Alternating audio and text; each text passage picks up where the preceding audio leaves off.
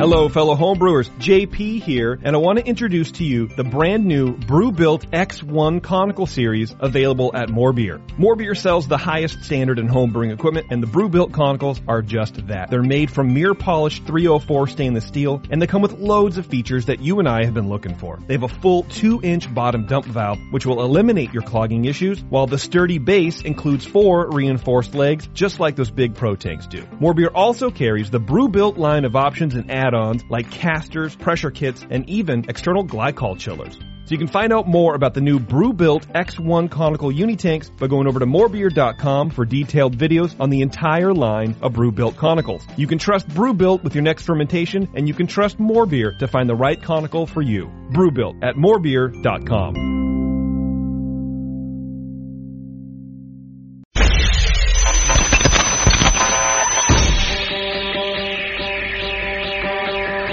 Home brewers, craft brewers, beer lovers, beer drinkers. Get ready for an all-new experience in information exchange and beer culture. Your only source for live beer radio that brings expert brewers from around the globe right to your home. You're not just listening to broadcasters, it's the Brewcasters on the Brewing Network.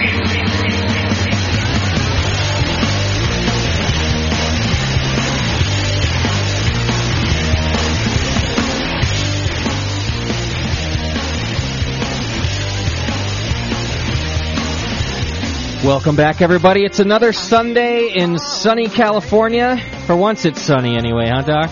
Yeah, it's pretty nice outside. It's beautiful. We're stuck in here. Stuck in here with you, Doc. Hey, I took a shower. I didn't. Welcome, everybody. We got another great show planned for you today. Frank Comande from Brewers Supply Group is hanging out with us today, and he's going to talk to us all about grain. And when I say all about grain, I mean everything. Every little thing about grain that we can fit into this show, at least. Is that right, Frank? Everything and more. Frank came prepared with an outline, which is my favorite kind of guest, because it means I get to be even lazier than normal. And in looking over your outline, Frank, you got just a lot of stuff in store for us, and I think it's going to be a good talk. Just talking to him before the show, I know it's going to be a good show. Good stuff, huh? Yep. So get your grain questions ready, and you can ask anything from what the hell is a grain, all the way up to how is it kilned and grown and distributed, and which beer should you put which grain. I mean everything, guys. So get your questions ready. You can call us at 888-401-BEER. You can Skype us at the Brewing Network. And, of course, the lovely Daniela is in the chat room taking your questions there. How are you today, Daniela? I'm fantastic. Yeah? Mm-hmm. How's the chat room looking today? Chat room is looking not too busy currently, but it's a nice, fancy crowd. Okay. Well, it's a lot busier day this week, I think, than it was last week. They're just logging on the people. Something about the Easter thing got everybody kind of busy doing an important holiday. Egg hunting and stuff. But they're back this week to learn all about grain, so we're excited about that. And I think it's a first, for the first time ever, and a very strange feeling it is in the studio, Doc's not allowed to drink. Yep, not allowed to drink tonight. We should have made a game out of this, Doc. I wish I'd have known. It's tough. It's killing me. What's the deal? You're not allowed to have any alcohol? No alcohol, no caffeine today. So why is that? I'm getting a sleep apnea test tonight, and they want to make sure I can sleep on my own without the help of alcohol. Oh, no. Why don't you just tell them no? Like, why do you got to prove it to them? Yeah, well, my other thing was what I picked tonight, because I don't work tomorrow. Oh, gotcha. And do you have to go sleep in a lab tonight? Yep. You do? They had to hook my brain up to electrodes and all kinds of stuff. Oh, right. That's weird. Where's the lab at? Just in Concord over here. Oh, okay. So it's not too bad. God, you gotta sleep. I don't think I could sleep with everyone just like staring at you and stuff. Yeah, little guys looking at in lab coats looking at me through that glass window. Yeah. Clipboard. Yeah. Yeah, I guess you won't be rubbing one out tonight, huh? No. You gotta do that before you get there. You get an audience. It depends on what you're into, I suppose. Or them. You have trouble sleeping or what? I have trouble getting rest. Oh, so I knock out, and then I can't even feel the covers. I pull the covers up and I'm out. Yeah. But I wake up and I'm tired. Oh, okay. I'm tired all the time. So yeah. I'm tired of being tired. Is this one of those free tests where they're using you as a guinea pig? No, this is through a sleep doctor, sleep center, a sleep specialist, and I already went and did all that stuff, and now they're going to do the lab test. I get to be a lab rat. Gotcha. And we'll check all that. But insurance covers it. Sweet. How many nights you got to sleep there? We're doing a split night, so I only have to do one. Usually they want to do two sometimes. So they'll wake me up in the middle of the night and then hook me to this air machine. Oh, yeah? A CPAP machine, and see how I work on that. Sweet. No sleep drugs, though. No. Well, the key word for today is REM. Think REM. Yes, Yeah. I know. Yeah. Absolutely. REM. That's the deal with sleep apnea. They assume that you never get to REM. Yeah. Yeah. Interesting. Yep. So I'm, afternoon, I'm just dog tired. Yeah, yeah. Oh, good luck to you on the not drinking thing. It's tough. I was just smelling one, and my mouth is so close to it. It was, yeah. I went today because I had to buy our tasting, which, by the way, we are doing our tasting today, 6 o'clock. We're doing Birre Moretti today. And I bought both kinds, Doc. Okay. Just in case there was any confusion. So, the rest of us anyway are going to taste both of them. I'll watch. And then while I was there, though, I was like, I need some good stuff for me and Doc to drink. So I picked up like 3 different bottles of stuff. Damn. Yeah. I'll be here next week. Yeah, it's not going to last that long, is it? I'll pick up more next week. Okay. I'll come back with a vengeance next week. All right, that sounds good. We'll make a game out of that then. Doc falling off the wagon is the topic of next week's show. It's also special because I promise I won't be flipping off Dr. Scott today. Oh, really? I'm so grateful. Oh. This man is just magic. He performed magic in my mouth. Magic fingers. Wait a second. Let's make sure we clear up this whole thing. Well, I went to Dr. Scott Thursday, and he performed his magic on me. That's right. I'm feeling great since then. She was an unhappy camper for 4 or 5 days. She had a root canal. No, for a week. Yeah. And I was just on painkillers and stuff all the time. Couldn't sleep anymore. Couldn't go to work, really. Yeah. It was just miserable. And then I went to Dr. Scott's. Yeah, you did the grind down her tooth for her? Hey, fixed everything up. Attaboy. Thanks again. Yeah, you're welcome. That's weird. I was like, why are you so happy? I just came back from Dr. Scott's. You don't smile that much for me. Your chair doesn't recline. Yeah, I guess so. Now I'm on all Daniela's painkillers since you fixed her up. True. Threw out the old back the other day. I've been freebasing Vicodin ever since. Oh, yeah. It's rough. Yeah. I'm seeing double. I'll get through. You will. I'll make it through, everybody. Oh my God! You've got mail. Kick ass. A couple of bits of feedback today, guys. Only a couple. Although, if you looked at the reaction in our forum about last week's show, that was something, huh? Oh, yeah. Boy, oh boy. We did a water show last week, if you guys haven't tuned in yet. And I was telling Frank a little bit about it before we started. And it was a doozy. And I wasn't sure what the outcome was at the end. I was expecting, like, what the hell were you guys talking about? Well, your eyes rolled in the back of your head a couple times. Yeah, I had sleep apnea, like, during the show. And I kind of thought, because I was so confused, I thought that maybe the way we put out the show was a little confusing. Turns out people were real stoked about it. Yeah. Got a lot of good information, and it wasn't as jumbled as I thought. And I don't mean just the complexity of information. I was a little concerned that we jumbled it as far as continuity. But I guess we didn't. Everyone was pretty stoked about it. Yeah, I think we really barely scratched the surface on that, too. Yeah, I'm not doing another one. Not for a long time. I tell you, I was smoke coming out of my ears after that. That's because it was mostly based on mash pH and things. So we can take the other side of it too. And, I think Water 3 isn't coming until 2007. Is what I'm getting at. I need a good 8-month break from that one. That's how many months there is left, right? Something like that.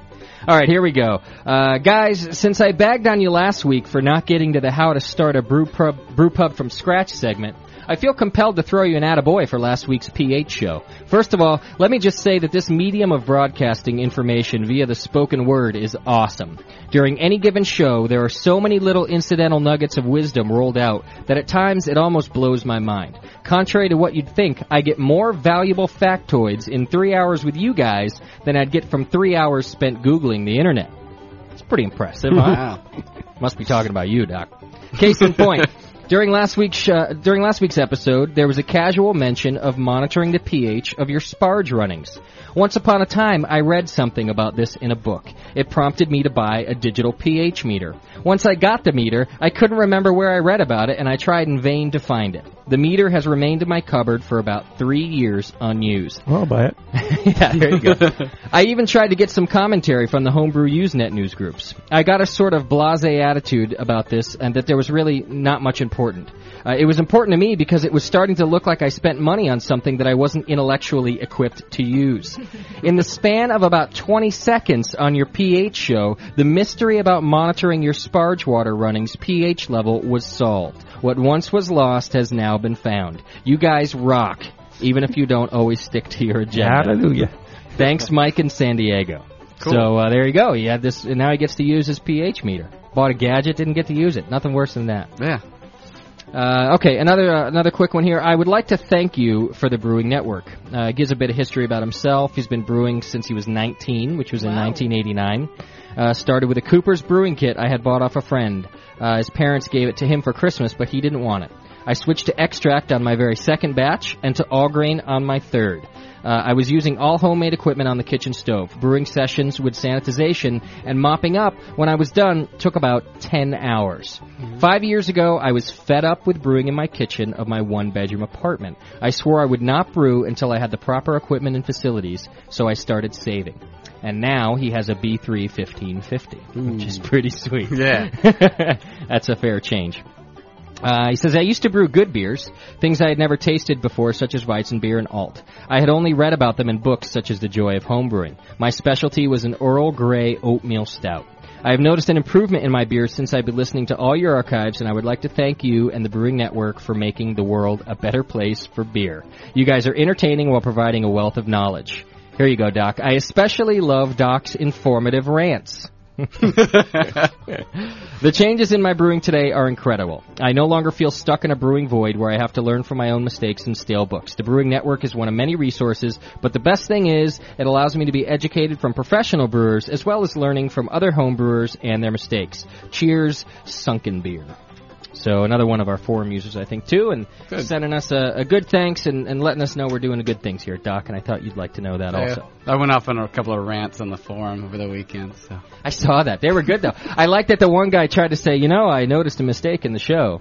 And you very politely came back and said, no, you didn't. Of course, it was a lot longer than that, but you pretty much said, no, you didn't. That was good, Doc. I read it, and I was like, crap, here we go. And then I tuned back in about an hour later, and it was all clear. Yeah, well, it's all about clearing it up, and some you get half information some places. And the thing was, he quoted an author that I really like, Ken Schwartz, and I read most of his stuff. And basically, I found the article again that I had read, and I posted part of it up there, what it was. It kind of clarified what it was. It's very good. It was good. Good clarification, and it spurned a whole thread of more discussion. People wanted to dig deeper in it, which is a great thing that happens because you end up with new information that they might not have found anywhere else. Well, it just felt like I had to clarify kind of what was going on, not necessarily say, no, you're wrong. Yeah. I didn't want to get into doing that. You're stupid. No, not at all. I just wanted to kind of clear up my thought process on where I was heading with that one and where the confusion might have been. So. Right. And by the way, that's kind of the great thing about our medium, too, because we do get to discuss it after the fact. If you haven't joined our forum yet, then please do so. There's really a lot of very cool brewers, lots of knowledgeable brewers, lots of new brewers, if that's one of you as well. And it's an entire forum of people just like you. And after the shows, it's very often that they'll end up discussing a lot of the things that took place during the show. Mm-hmm. Yeah. And a lot of the things even that we don't catch, because we're kind of in the middle of it, and we're taking questions and throwing out answers, and I'll go back and read through that forum and realize stuff happened during the show that we had no idea about. It flies fast and furious in here sometimes. Yeah. A lot of things are going on. It's a good thing I'm all over things, at least. It is a good thing. Oh, you're too busy typing. No, come on. Almost. She's over there typing and she's laughing at something, and I don't know. She's reading and laughing and typing, and we don't know what the hell's going on. God, these guys in the chat room are just beautiful, Yeah. Very funny. Yeah. Very funny folks. We never get to know. So anyway, join our forum. Click the forum button right there on our main page, and you can check out what all the hubbub is about, especially for you podcast subscribers. I know that it's real easy just to open your iTunes or even just turn on your iPod there, and our shows are there. But go back and visit the community. It helps. It helps us. It helps you, and it's a good time. So there you go. If you're lucky, you'll get made fun of, just like the rest of us. I'm already getting mostly you. Yeah, mostly. I realized that today. I was doing the Blues Show this morning, and they're talking about me. They're saying all these. I didn't say a word. I just was hanging out, and they're taking all these stabs at me. And so I say, hey guys, don't talk about me like I'm not in the room. And I realize that's how they talk about me when I am in the room. Who knows what happens when I'm not there? The butt of everyone's jokes. This is what happens. No more John Plissé in the room, and I'm the permanent butt of the joke. Yeah, you're taking the flak hard. Sorry. What can you do? That's my role, I suppose. Already getting a bunch of questions coming through for you, Frank. Cool. Oh, no. I'm going to hold on to them. We're going to get to the grain. We're going to get to it pretty early today, probably right at about 5:30. I'm going to do some news here, take a real quick break, and then we're going to jump right into this stuff because I think it's going to be a long show with lots of information to get to. Frank Comande from Brewer Supply Group, if you're just tuning in, is with us in the studio, and we'll be answering all of your grain questions and giving us a good, I hate to use the word lecture in radio, but a really good discussion about grain. Presentation? A presentation. That's a little better. And I think it's going to be a lot of fun, and we're going to get out some information that maybe we never have before. I'm happy to be here. All right, how about a little bit of news? Only a couple short stories. Hops may be a natural antibiotic for chickens.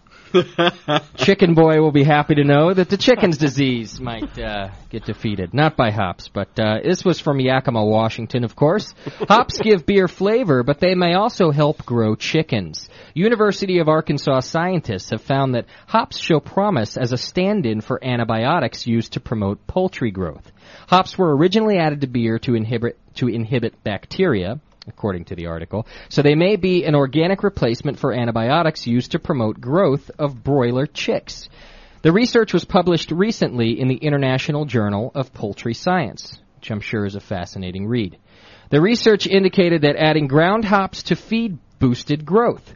That means hop-eating chicks may not need antibiotic drugs in their feed. Alabama's poultry industry is the nation's third largest, ranked behind Georgia and Arkansas in production. This is good news to me, Doc, because I don't buy the antibiotic chickens, or the antibiotic cows, or the antibiotic anything.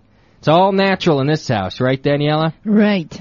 Got to go to the Trader Joe's and look for the all-natural stuff. Look for the organic, all-natural stuff. At the same time, flavored. Now hop-flavored. Hop-flavored chicken. I'll have the Hallertau, please. Yeah, exactly. Now, while I don't like the antibiotics, I don't like wimpy-looking chickens either. So if there's a natural way to boost them up with a little hops, that's pretty sweet. No, it's the steroids they give them. Yeah, steroids they give to the hops, which they then give to the chickens. The Hallertauer Arnold. Well, I'm interested to follow that story. I'll keep you guys up to date and see what else happens with the hop chickens. Daniela, scientists are working on a beer for menopause.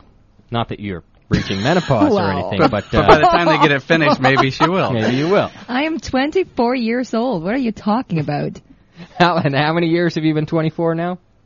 I don't know. Maybe a couple. I don't count those. But it might take them a long time to make this work.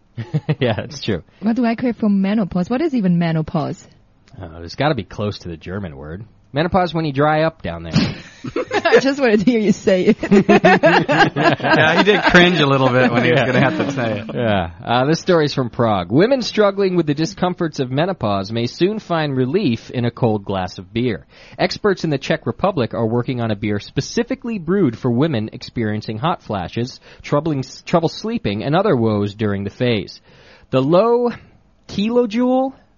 You know that word? Kilojoule. Yeah. That's the energy content of food. The low kilojoule, low alcohol beer developed by the Prague-based Research Institute of Brewing and Malting contains heightened levels of phytoestrogen, a plant from the hormone estrogen, often lacking in menopausal women, said the Institute director Karel Kosar. Phytoestrogen is found in the hops and barley malt used in many types of beer. Kosar said breweries could produce the special beer by increasing the levels of these ingredients. So So there you go. A gynecologist working with the Institute reported good results from the clinical tests with the beer on 20 women. The volunteers who drank 3 deciliters nightly for 2 months reported fewer menopausal symptoms. And they got prettier. Yeah, exactly. The gynecologist, Dr. Milan Anton of Maastricht University in Brno, plans to expand the research. So there you go. Is there anything that beer can't do, Doc? You know, you're out there looking every day, and right. you're proving it. I am proving that there article by article. There's nothing they can't do. I ought to go back someday to the archives and take out all the stories I've done about the health, aspects of beer, and then just publish a book on all of those findings. Mm-hmm. Just more of a coffee table book, because I'm too stupid to write a novel. But I could definitely do the entertaining one with pictures and stuff, and then everyone could just sort of at a glance realize as they drink their beer all of the wonderful health benefits that they're adding to their body. Beer is good for you. That's right. So the song goes, beer is good for you.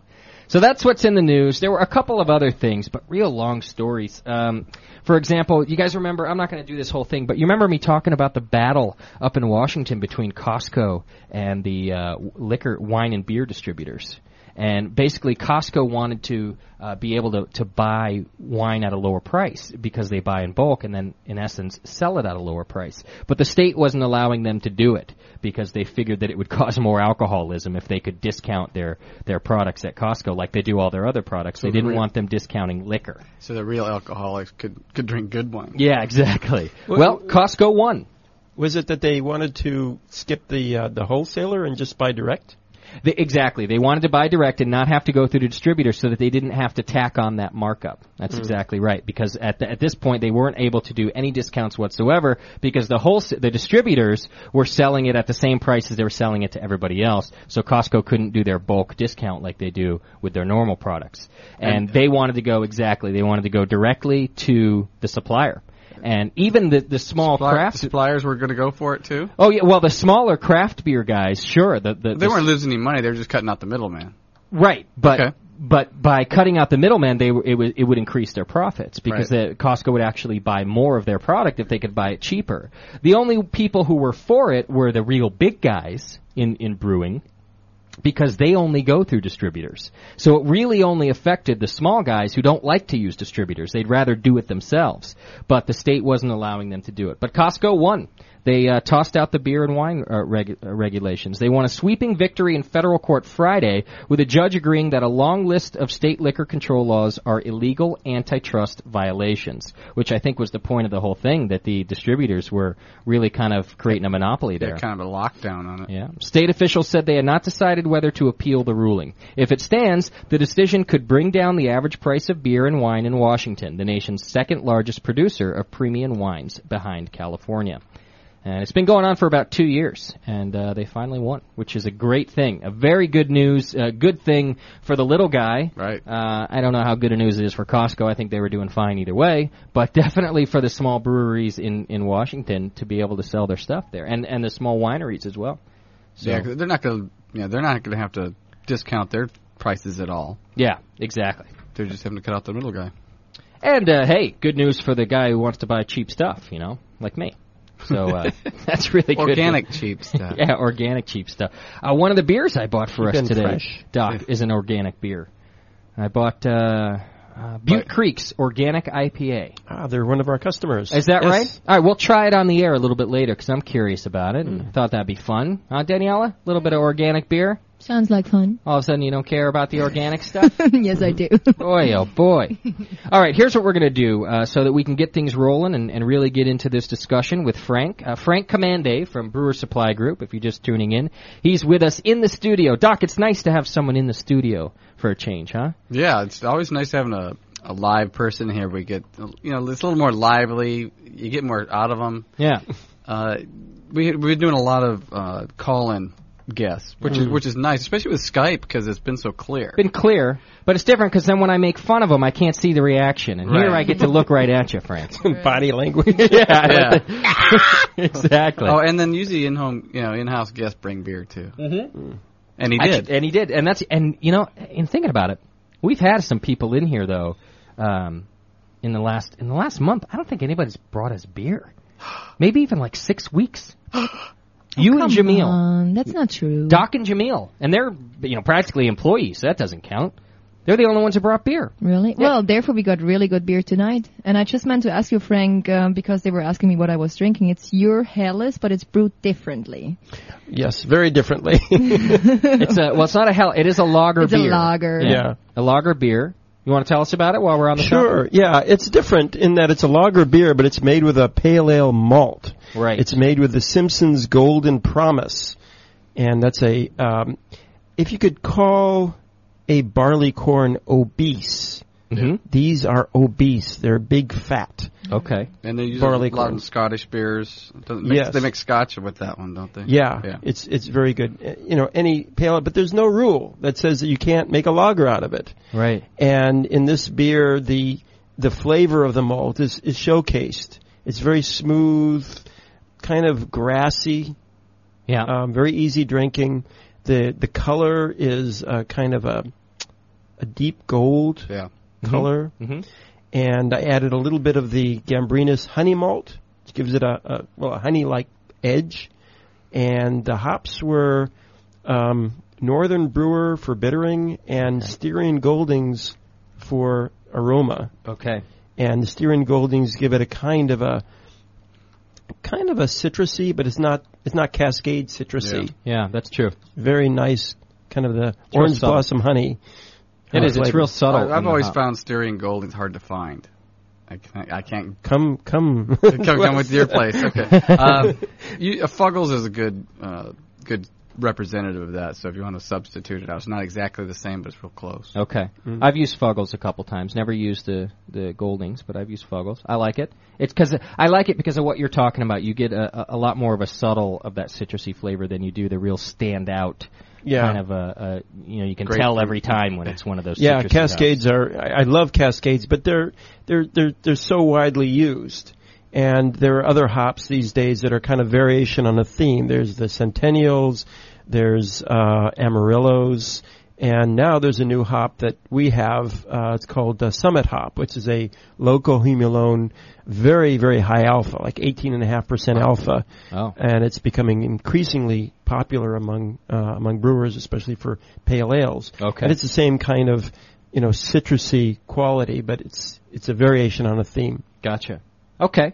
Well, it is an interesting way you brewed your beer because it does look, and then it definitely has a character of drinking a light pale ale, but then it's also a real clean and dry finish like a lager out of it. So it really is. It's a great hybrid of a beer, I would say. Yeah, and it was fermented with a lager yeast at a temperature. Actually, it was not really, really cold. It was about 60 degrees Fahrenheit. Okay. Did you do that in the fridge, or you were able to keep that just kind of in the room? It was in a fridge, yeah. Okay. Yeah, but it was actually fermented when the temperature outside was around that. Right. So the fridge was not working real hard. Yeah, perfect. It's a good beer. All right, I hope to drink a little more of it. And when we come back, we're going to really get into this thing. We're going to find out a little bit about Brewer Supply Group and where you come from. I've got a list of the things that I'm going to talk about right when we come back here that Frank has done in his career. And at the risk of sounding rude, you've been around, Frank. I've been around. You got a lot of good credentials on that list there, which we'll talk about right when we come back, and then we'll get into this whole thing. So real happy to have you here. It's Frank Comande from Brewer Supply Group. You can click on the link right on our site there. It says Brewer Supply Group on the top left, and go to their website and see what we're talking about. It's the Brewing Network. We'll be right back. You're listening to the Brewcasters. The Brewcasters on the Brewing Network.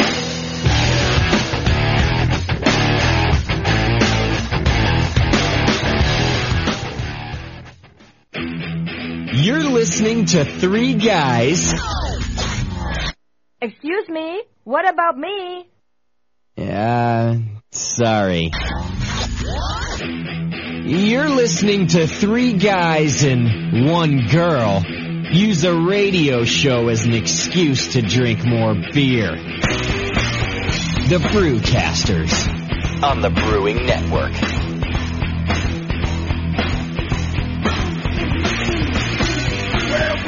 All right, you are back with the Brewcasters, and Frank Commande from Brewer Supply Group is hanging out with us today. Going to talk to us all about grains, which we're going to get into here very shortly. I've already got a bunch of your questions.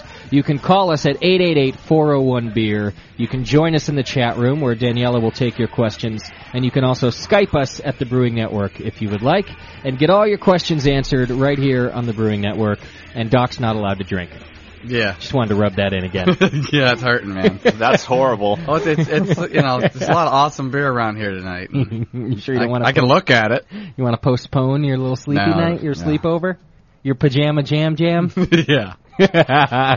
Jason from B3, not JP, but Jason is actually hanging out with us today too. How are you, Jason? I'm good. Thanks for having me in. Another one of those B3 guys gets to hang with us in the studio here. Very cool. And he brought a couple of his beers too. Awesome. Tell him what you brought. Yeah, I got a little hoppy brown and Pliny the Oak Tree. Ooh. I can never stay in the box like Frank likes to say. Brew outside the box there, and can never follow even my own recipe. So it's basically the Pliny extract recipe with a few modifications. Nice. Like everything you had in the fridge. He's pretty much a kitchen sink brewer. I love that. All right, well, we'll be drinking Jason's beer a little bit later, too. I'll tell him a little about your background, Jason. When I first met Jason, he goes, yeah, I've been brewing about 3 months. I go, oh, yeah, how many batches have you done? About 100. No lie. Yeah, I stopped counting after 200. I used to brew every 5 to 7 days when I was doing 5-gallon batches. I'm a brew maniac. Right. Can't get enough of it. But it's called a brewing disorder. This is a clinical condition. You should seek help. Thank God there is no cure for that. Yeah, I find the help at the bottom of a beer glass. I was talking to you at B3 not too long ago. You still brew once a week or something, don't you? Now that I'm up 20-gallon batches, I'm stretching it out to a little more than that. Okay. 2 weeks. Yeah. What do you got, one of them giant B3 20-gallon systems? I've just got a huge liver I've got to keep fed, Of course. And it's not fat either. It's amazing. Very strange. He runs to work to get rid of that beer. It's actually kind of surprising, the lack of weight that comes in this room. Yeah, I know. We should have some rotund people. Yeah, you would think that we'd see some monstrous individuals coming in here, but we don't. Homebrew is healthy for you. It's food, and like everything else you put in your body, you want to eat good, organic food like you were saying, and homebrew is no different. You want to have the quality. Thank you, sir. You're welcome here anytime. Plus, it's a lot of work, and it's a workout. Just think about all that mash you've got to carry and the big pots of water. Yeah. And the grain you got to lift and dump it in there. I know, it sucks that you have to do all that for me, huh, Daniela? What? I didn't listen, I'm sorry. Nah, never mind. It was something offensive, wasn't it? Yeah. Lift the heavy stuff? Yes. Yes, I have to do that for you. All right, let me go through this list of credentials here just real quick so we can get into the good stuff here. Frank is an alum of the UC Davis program, which comes up here all the time. But you actually got your master's there. Is that correct? Yes, I studied microbiology. Goodness sake. See? As if I don't feel dumb enough. We got to have another microbiologist in the studio, Doc. There you go. You got your master's there. Where did you get your BA? Also from Davis? At UC Santa Cruz. Okay. Gotcha. And was that just in biology? Yes. Okay. Surfing. Biology and surfing? Come on, be honest. Seaweed. That's what I was studying. Let's get it right. And then your first job in brewing, it appears, was at the big guys, Sierra Nevada. Yeah, it was back when they were actually very, very small. It was when they were across the street from a body shop on Dusty Lane in Chico. Okay. And it was a wonderful experience. It was back in summer of '82, so I'd do work at the lab at Davis and then come up for a couple of days and be the cellar rat. Right. And work in the lab. Okay. And it was... Well, that was the beginning. So, just real quick, what were your lab duties? What did you have to do? Well, it was, even back then, and at that level of technology, they had a lab, which was so important because they were distributing their beer far and wide. And, of course, there wasn't then and there isn't now any pasteurization. So they really had to have high standards. Okay. And so I did... let's see, as I recall, it was pretty much aerobic plating of the beer. Okay. And I have no idea what that means. I'm Oh, just agreeing with you. Way over my head too. Yeah, it was just taking a sample of the beer and checking it for bugs and putting it and plating it out on auger and seeing if anything grew. Oh, okay. And their standards were very high, and it really allowed them to stay in business. Right. Was from the get-go, their sanitation was very, very good. And did you get all the Sierra Nevada you wanted at that time? Absolutely. That's cool. And it was wonderful. Yeah. But it was guerrilla marketing for them because they knew that you would be sharing with your friends. Yeah. And spreading the word, and I was. Of course. That is, you know what? Fun. I couldn't think of a better way to market. Be in a college town and give out beer to your employees so that they go share it with the students, right? That's perfect. Oh, yeah. It's a great marketing scheme. And I turned everybody. My mother, who is not a big beer drinker, now she's a Sierra Nevada fan. Is that right? I can go and visit. She is 85. And it's got a 6-pack in the fridge. Absolutely, no, no a kidding. case. That a girl. Talk about a testimonial. Bring her in next time. That's a great interview right there. That's perfect. Yeah, I think a lot of us homebrewers got started off drinking quality Sierra Nevada style ales and wanted something even better, and that's how we got into homebrewing. Yeah, I know. I did. I started. I went real quick from the Keystone Light, which I was drinking in Southern California when I moved up here. I was still only 17 or 18, but whatever. It was a long time ago, right? And someone gave me a bottle of Sierra Nevada, and I didn't like it. Of course, I was used to the real watery stuff. And about a week later, I couldn't get enough of it. I couldn't stop buying.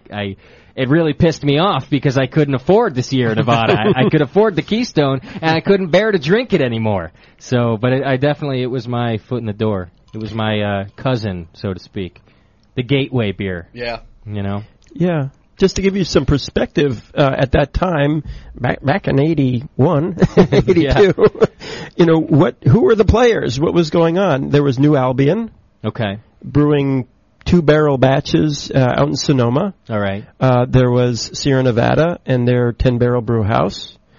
Oh, that's what it was the time you were working there, 10-barrel, huh? Oh, yeah. Okay. It was all pretty much reclaimed, modified dairy equipment. That was it. And open fermenters, in fact, there even was a bottle washer there, so they actually reused their bottles. Nice. So it was pretty amazing. It was something that, if a brewery started out like that now, they wouldn't make it. Right. But back then it was a renaissance. So it was. Yeah. And they started out with very high quality, and they maintained that, and that was the difference. There was also in Sacramento, there was the River City Brewing Company. Remember that? Does anybody remember that? I don't. Yeah. Mm-hmm. Where a fellow named Jim Schluter was making a lager beer, actually. Okay. And it was all very homemade equipment. I mean, to the extent that his beer filter was a swimming pool filter. Oh, nice. Diatomaceous earth swimming pool filter. Okay. All right, and then let's see. Next one, you went to Blitz Weinhardt Brewing in Portland. Right. You were there in their quality assurance lab, which to me just sounds like you tasted beer all day. Well, actually, no. There was a lot of microbiological sampling, but that recalls another story where the first tasting session that I remember participating in, it was basically all the QA guys standing around a table, and there was beer. There were beers taken from various parts of the process. And I had never been to a real beer tasting, and I did not know that it was unlike wine tasting. So I sipped the beer, and then I spat it out. They looked at you, and everybody looked at me. That's great. There's the new guy. Yeah, that's the new guy. Then Portland Brewing Company. Mm-hmm. You were their very first employee? I was indeed. Wow. That's I slipped. I heard about them, and I went over to their location. Of course, there were no signs or anything. It was just a funky building, and I believed that was the the right door, and so I slipped a note under the door saying, "Here I am. Whenever you're open, let me know." Yeah. And then I did get a call, and I met with one of the partners. There were two partners at the time, Art Lawrence and Fred Bowman. And Fred just actually recently retired from them. And I first met Art, and we talked, and then I met Fred, and I got to work. And my first work was essentially just knocking down walls and doing that kind of work to get the building ready to put a brewery in. Okay. A way to put that microbiology to work. Exactly. Here's a hammer, son. You got to start somewhere. Yeah. You have a master's degree. Do you know which end of the hammer to use? Yeah, that's right. Thank you. That's I learned. Okay. That's the perfect question. And then you went on to Widmer Brewing Company, and it looks to me like here, in case anyone's wondering if the man's a brewer as well, you actually established and operated one of their satellite breweries at Widmer for 5 years. Yeah, okay. That was at.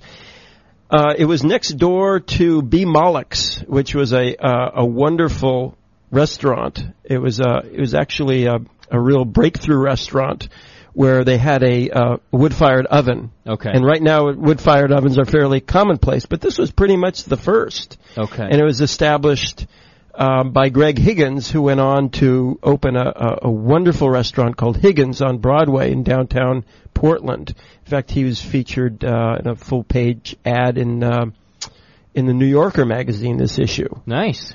But anyway, he was the force, establishing that restaurant. We were right next door, and it was a wonderful concept because it looked like it was a brew pub. But actually, these were separate businesses. There were just large windows separating the two spaces. And we were, in fact, a production brewery. Okay. And out of about 1,000 square feet, we were producing about 2,000 barrels of beer. Okay. It was pretty amazing. Yeah, absolutely. That's a lot of beer. Mm-hmm. And then finally, E&O Trading Company right here in San Francisco, and you were there for quite a while, again establishing a brewery in their restaurant, and you ran that one too. Right, yeah. Okay. Very good. And then, so is it from E&O that you went on to Brewer Supply Group? Yes. It is, okay. Yeah. What do you do for them exactly at Brewer Supply Group now? Well, Brewer Supply Group, we're a company, our parent company is RAR Malting, which is based in Shakopee, Minnesota, which is right near Minneapolis. And we are wholesale distributors of malt and hops and adjuncts and fining agents. Okay. So it's one-stop shopping for brewers. We have actually 4 distribution points. Okay. So we have one in Rhode Island, Newport, Rhode Island. We have one in Kasota, Minnesota, which is kind of the middle of nowhere, but centrally located, was literally. One in Denver. Okay. And then I run the location in San Leandro here in California. Okay. And when you say a one-stop shop for brewers, you're talking about professional brewers buy their supplies from you. Well, yes, but we also supply a number of homebrew supply stores. Oh, okay. Beer and More Beer, Oak Barrel, Brewmaster, Williams Brewing. Okay. And San Francisco Brewcraft over in San Francisco. Gotcha. And so we're everybody's. Yeah. We also supply Sierra Nevada with a lot of their specialty malts too. Okay. And we also supply bulk malt. All right. So we do it all. So okay. It's a very busy place. I bet. Sounds like you guys got some trucks moving. Oh yeah. Okay. Well, here's what we want to do with you today, Frank, and Frank's got a great agenda, and in fact, he kind of came in here and told me what a good thing would be to do, and I think we're going to go right along with that.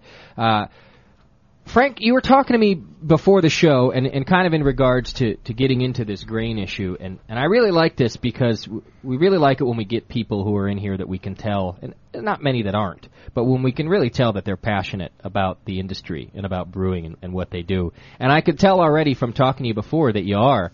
Frank kind of came at me with this thing about how many options there are and what kind of a world we're in now. And I want to let you talk about that because it was just a great introduction to grain because of the amount of options that there are. So why don't you go ahead and just talk to us about your view about how it is to be a brewer today? It is the best time. It has been no better time. I remember hearing a presentation from somebody who had started brewing back in the 30s. And a lot of people have this sort of nostalgia, thinking that beer somehow was better back then. And he was telling us about some of the practices, where they really didn't know any better. They didn't know, for example, about to what extent air would really damage beer. So they would do things like, let a pump seal drip, thinking that, if the beer is coming out, no air would be coming in, which is actually exactly the opposite. Or they would fill up tanks with bright beer in a kind of a fountain effect, so you'd get aeration. The wealth, the variety of malt and hops it's never been any better. When I started brewing, for example, we had specialty malt from Briess, for example, and it was all of the 6-row variety. They didn't have the 2-row varieties, where, you'd get, a fuller flavor and less astringency. You really didn't find imported malt. I mean, who would go through that trouble of importing such, a bulk material like that? Now we have malt from everywhere. Yeah, now we're pissed if we can't find that specialty. Exactly, and I'm a witness. You get that every day. Yeah, let's see. The container's coming in tomorrow. I want it now. Yeah. Okay. I'll do what I can. Yeah, and that's the flip side. Brewers have never been so spoiled. You're right, absolutely. So, why import a Belgian beer when you can make it here and it's fresh? Why import a German beer, which it might be a shadow of its former self, when you can't make it, you can't brew it right now with good ingredients? This is revolutionary. Yeah. And it's wonderful to be part of this. One of the beautiful effects of globalization, if you ask me, being able to take, it's amazing that not only are we getting ingredients from Germany, but they're fresh when we get them. Yeah. It's amazing. Well, yeah, but also you must realize that it's market driven, and we are the market. Yeah. Craft brewing, what stimulated that? How come people got interested in that? It was because of imported beers. Right. People thought, oh, wow, you mean beer can be dark. Right. Beer can have a wonderful round malty flavor. Beer could be stronger. Beer could be made out of wheat. Wow. Beer could have flavor. Yeah, beer can have flavor. Beer can have taste. And, had it not been for the advent of imported beer, then there wouldn't have been craft beer because there has to be a market. Right. And so with a market for better beers, there's a market for better malt. Right. And now with that market, growing immensely every day. I talked about this just a couple of weeks ago, too, and I was reading about it again just the other day, that the kids who are just turning 21, they've always had craft beer, which is the first time ever. Whereas the rest of us, even young people who are 25, 26, they still they still knew a world where there wasn't where the entire shelf at the grocery store wasn't full of craft beer. Whereas now the kids turning 21, they don't know that world. They only know a world where the shelf is actually labeled. You have the craft beer section and you have the other beer section, whatever that one's labeled. I can't remember because I haven't looked in it in so long. I live next to a college, and Friday night, Saturday night, you go into the Safeway, and there's 3 or 4 of them just standing in front of the aisle in beer. And what do they buy? They're just dumbfounded because they don't know what to get. Yeah, you don't know what to do. Yeah, actually, there's a term for this generation. The post. Generation X. It's millennials. Have you heard that? No, term? No, I've not. Kids who have become adults. Right. Around the year 2000. Interesting. And like in the wine industry, Can I mention them? You're allowed to. Okay. It's alcohol. It's a real growing segment, and so now you have the critter wines, the fun labels and stuff that address millennials. That's such it's a weird term, even millennials. It sounds like lemmings. Yeah, it does. little creatures running around. Out of a sci-fi movie. It's no fun at all. The invasion of the millennials. Exactly. Yeah, well, it is, and it opens up a whole new thing, and it's only growing because the only market that is seeing an increase in growth is the craft beer and wine market, and it's not the big beer. They're actually not dropping necessarily, although they are dropping in California. I think they saw a 4% decrease in California last year, but I think it's the only place that they're dropping. Everywhere else are just staying level. They're a bit stagnant, and I saw a posting in our forum. Just want to do this real quick. It was about basically a Reinheitsgebot. Oh, yeah. What was it, in Missouri? Yeah. Yeah, it was in Missouri because it was Anheuser-Busch land. And it was a Reinheitsgebot. It was an actual law that said they could only have the 4 ingredients in beer. Well, it said only good stuff and good cereals, too. Right. And so there was sort of a discussion going on in the chat room earlier about, who put that law into effect to curb competition, possibly. Was it Anheuser-Busch who kind of said, all right, listen, we only use the 4 ingredients. We use one of them a lot. Well, they use rice, too. Well, okay, but still a grain. So you're allowed to use... that's part of their little Reinheitsgebot. They said, and quality cereals. Ah, gotcha. So they added that in there, right? Yeah. But I wonder if it was to curb competition from, micros coming in and adding other things to their beers. I don't know. It just was an interesting... Or cheap imitations that would take away from their market share. Yeah, maybe so. Yeah. That's just an interesting thing, and just the availability of ingredients. And that's what we're here to talk about today. We're going to take just a real quick break, but what we are here to discuss with Frank is the multitude of options that there are in grains. And he's got a great outline for us. This outline is killer, and it just goes to show he probably knows a thing or two about malt. He knows. Hang in there. You guys are really going to get not only your questions answered, but questions you didn't even know you had are going to be answered, as was sort of happening when I was going through it. You're going to watch Justin's eyes roll back in his head again. Although, until you guys start talking proteins and whatnot, I think I might follow this one pretty well. Right. Oh, come on. That's in line 2. I do not think so. That's in line 2. One person I expect a little support out of. Is Dr. Scott. Turning your microphone off for the rest of the day. So we will be right back. Our tasting today is Birra Moretti. And get that ready, because right when we come back, we're going to do our tasting and then get into grains with Frank Comande from Brewers Supply Group.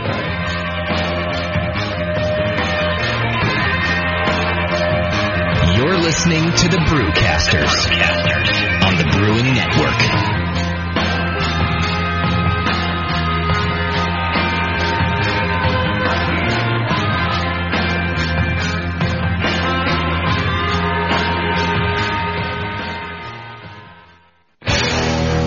The Brewing Network, saving your life, one beer at a time.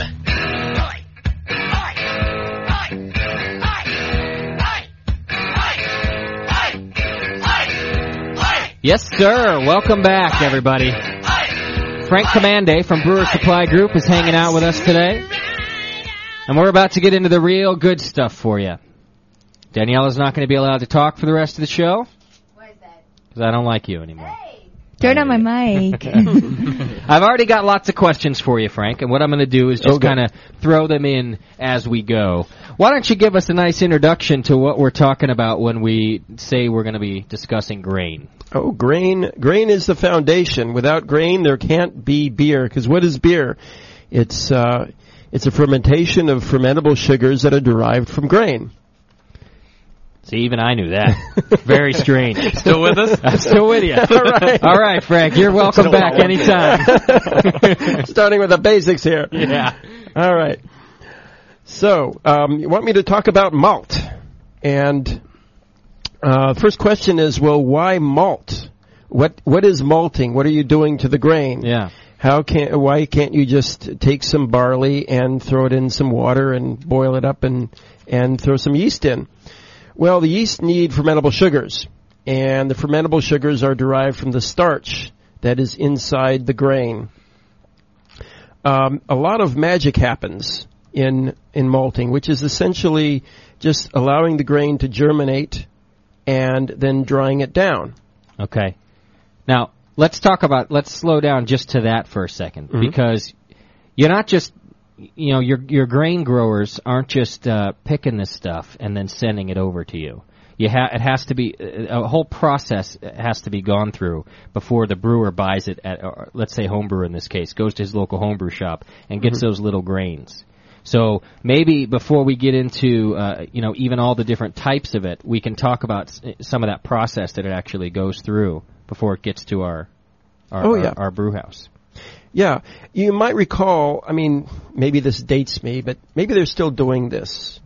When you were a kid, one of your first science projects was taking a lima bean and putting it on some blotter paper and putting it in a jar of water, and the water soaks up into the blotter paper and it contacts the lima bean, and you watch it sprout. Right. Well, this happens on a massive scale in a malt house. Okay.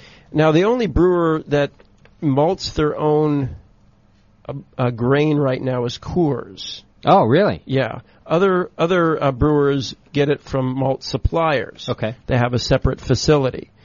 And there's a good reason for that, because it takes a massive amount of energy, because the grains are soaking up water and they're germinating, and then you have to dry them down again. Okay.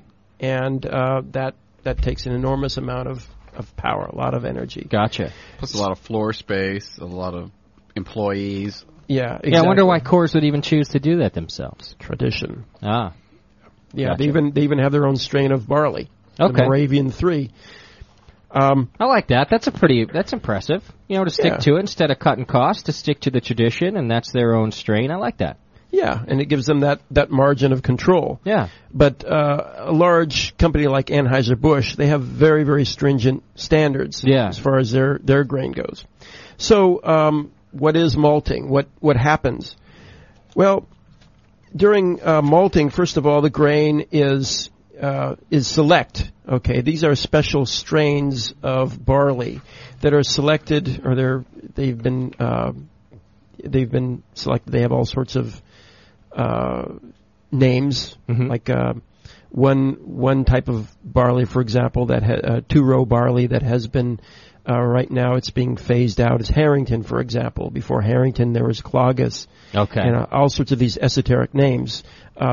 Before I mentioned the British Pale Ale malt, that obese malt, Golden Promise. Golden Promise has been around for a long, long time. Okay.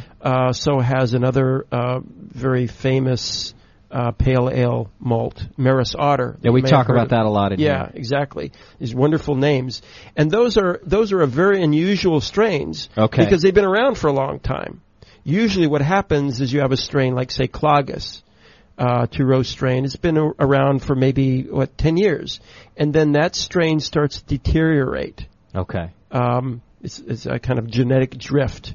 And so that is why there's ongoing, very active programs of strain development. All right. Because strains will deteriorate over time. And is there a general time or that they'll last, or is there no way to really tell? That I'm not sure. Generally, it's something like 10 years. Oh, wow. That's a relatively short period of time. But then you have some strains like Maris Otter or Golden Promise.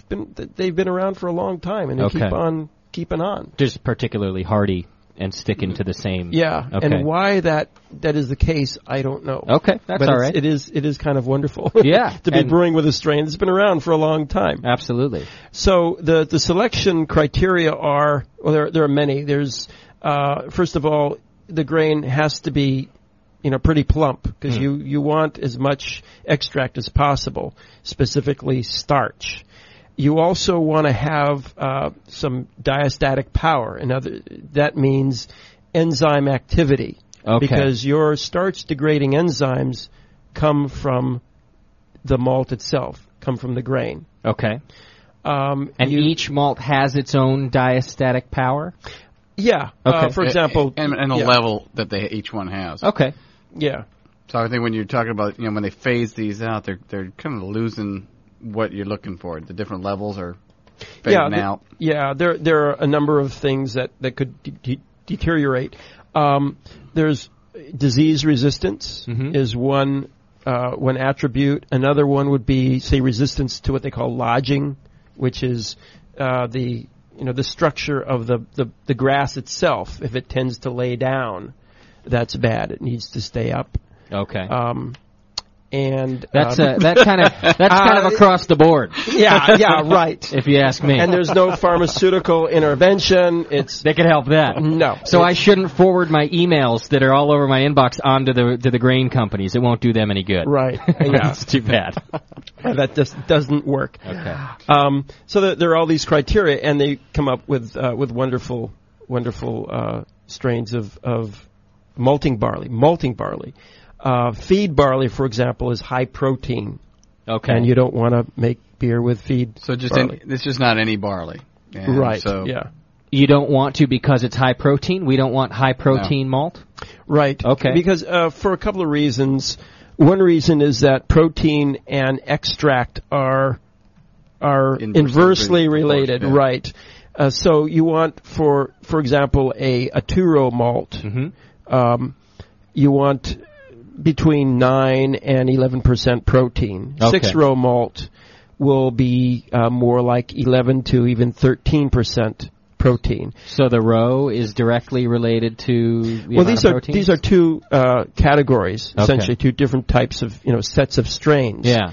And what that corresponds to, if you were to be in a helicopter looking down on a head of barley, get that top view, the plan view of barley. With 6-row barley, you would see 6 arranged radially. Okay. And 2-row, you'd see just 2. Okay. And American light lager, commercial, the industrial beers are generally made with 6-row malt. And that's because, number one, it's less expensive, and number two, it has higher diastatic power. And so it would be, it's the best malt to use if you're using a lot of adjuncts. Okay. Because they don't have any enzymes. Right. You're carrying a load of extra starch that is unassociated with more enzymes. Okay. I gotcha. So, but you get more extract with 2-row malt. Because the kernels are fatter. Yeah. Okay. Fat is where it's at. I gotcha. That's easy to remember, too. That's what Daniela always says. She likes the beer bellies. Fat's where it's at, right? I love beer bellies. Okay. If I can interrupt for just a second, because speaking of beer bellies, as usual, I get so excited about getting to our topic, I went right over our tasting. You did. Which I'd like us to do very quickly. So let's do that just real quick. Beer at Moretti, if you folks at home have it. And what I got here is both styles of the Moretti I could find, in case we weren't clear. What we meant to taste was the La Rosa. And the La Rosa is what, Doc? It's their Doppelbock, It's basically? basically a Doppelbock. It's an Italian Doppelbock. It's pretty nice. So if you like Doppelbocks, it's one of those ones you'll like. So we're going to try this one, and then I also have their lager, which is just their basic Moretti Italian lager. And that's the one that I had when I was in Italy, because it was real cheap, and I got a giant one, like 40 ounces of Freedom in that. That's your cheap story. Yeah, that's my cheap story. I need beer. I don't need to eat, but I need beer. Why don't you get yourself a taste of this guy? Now, Frank, just so you know, our idea here is just to pick out different flavors in the beer. We're not judging the beer, although you feel free to do so if you'd like. But we're just helping each other and the folks at home with our palates. So maybe in particular what you can help us out with is how the grain bill on this particular beer the malt profile may have affected it, and the malt profile.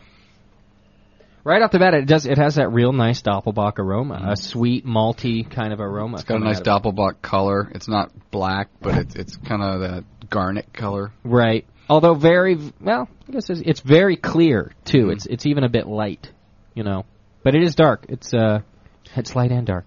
Yeah, it's a light well, brown. Two things are just out of the gate here, or into the gate.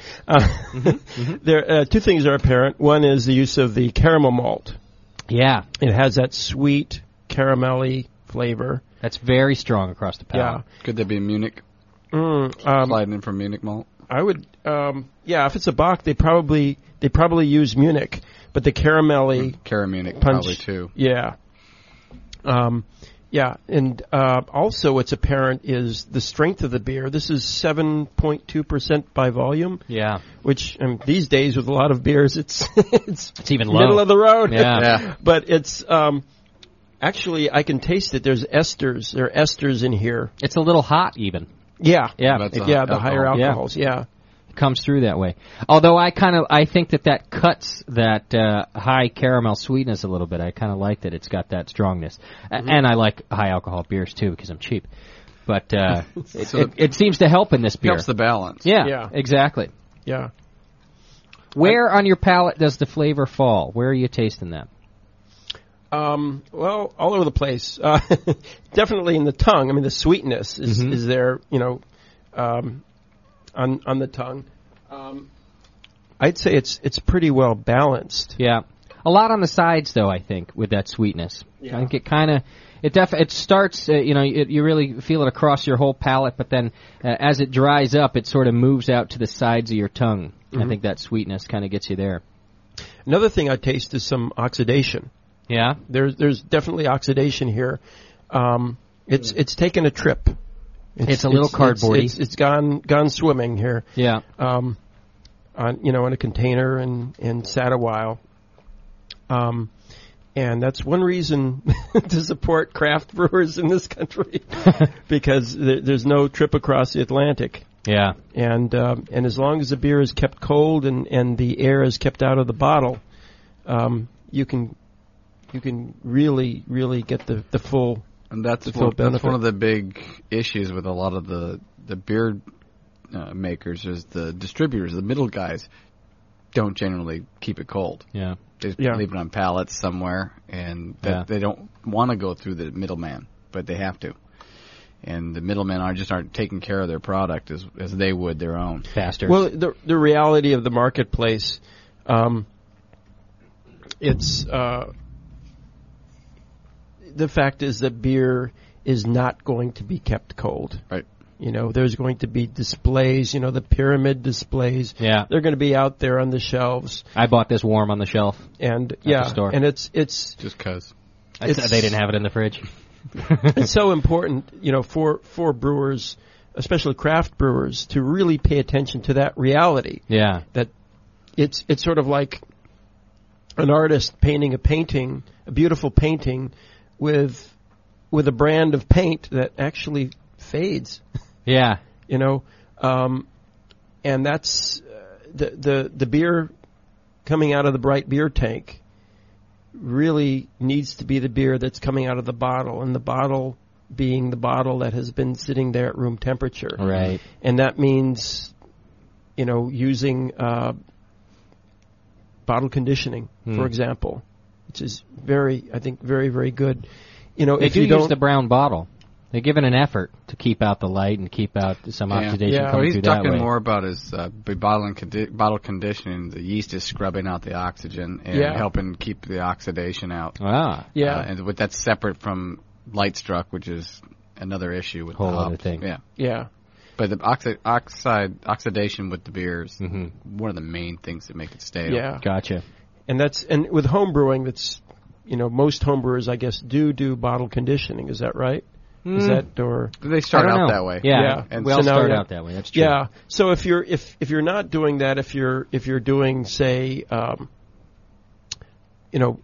pressure filling or something, it's a really good idea to do what the big guys do, which is what they call cap on foam.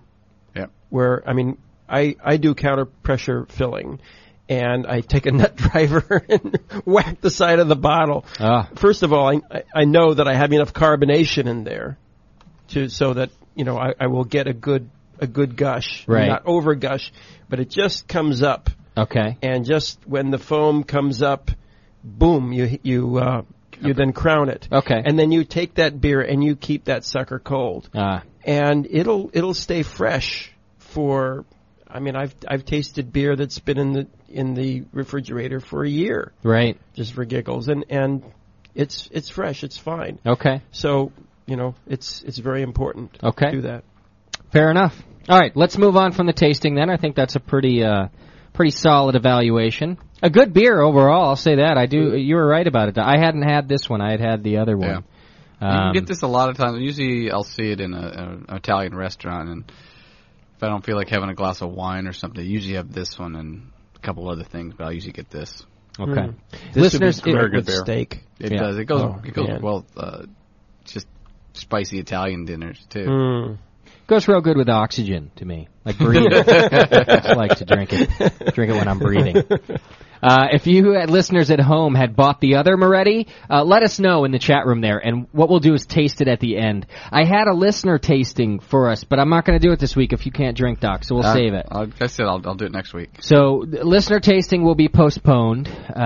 Listeners, I did get your beer. That was Bug Eater Brewing. I got yours, and Captain Kangaroo. I got yours also. So we'll do that next week for you two. But in place of it, if you guys bought the other Moretti, the lager style, let us know, and we'll do that at the end also, so we get both. Fair enough, Daniela? He just wants another excuse to drink another beer. Yeah, like I need an excuse for that. I think that's a good idea. And Bugiter, or whatever you call that. Bugiter. Bugiter.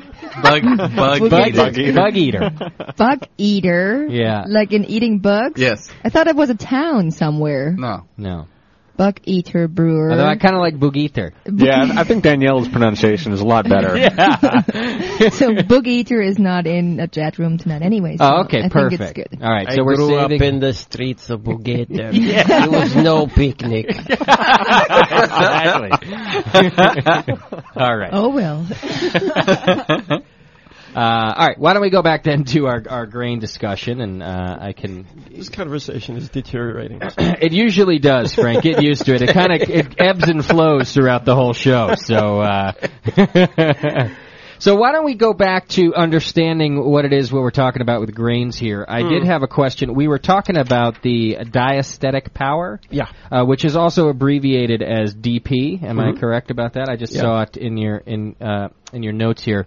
So someone already asks, what do the DP numbers mean? They say that some malts come with 46 to 68, and others are in the hundreds. Do they use different scales, or is that just the nature of the grain?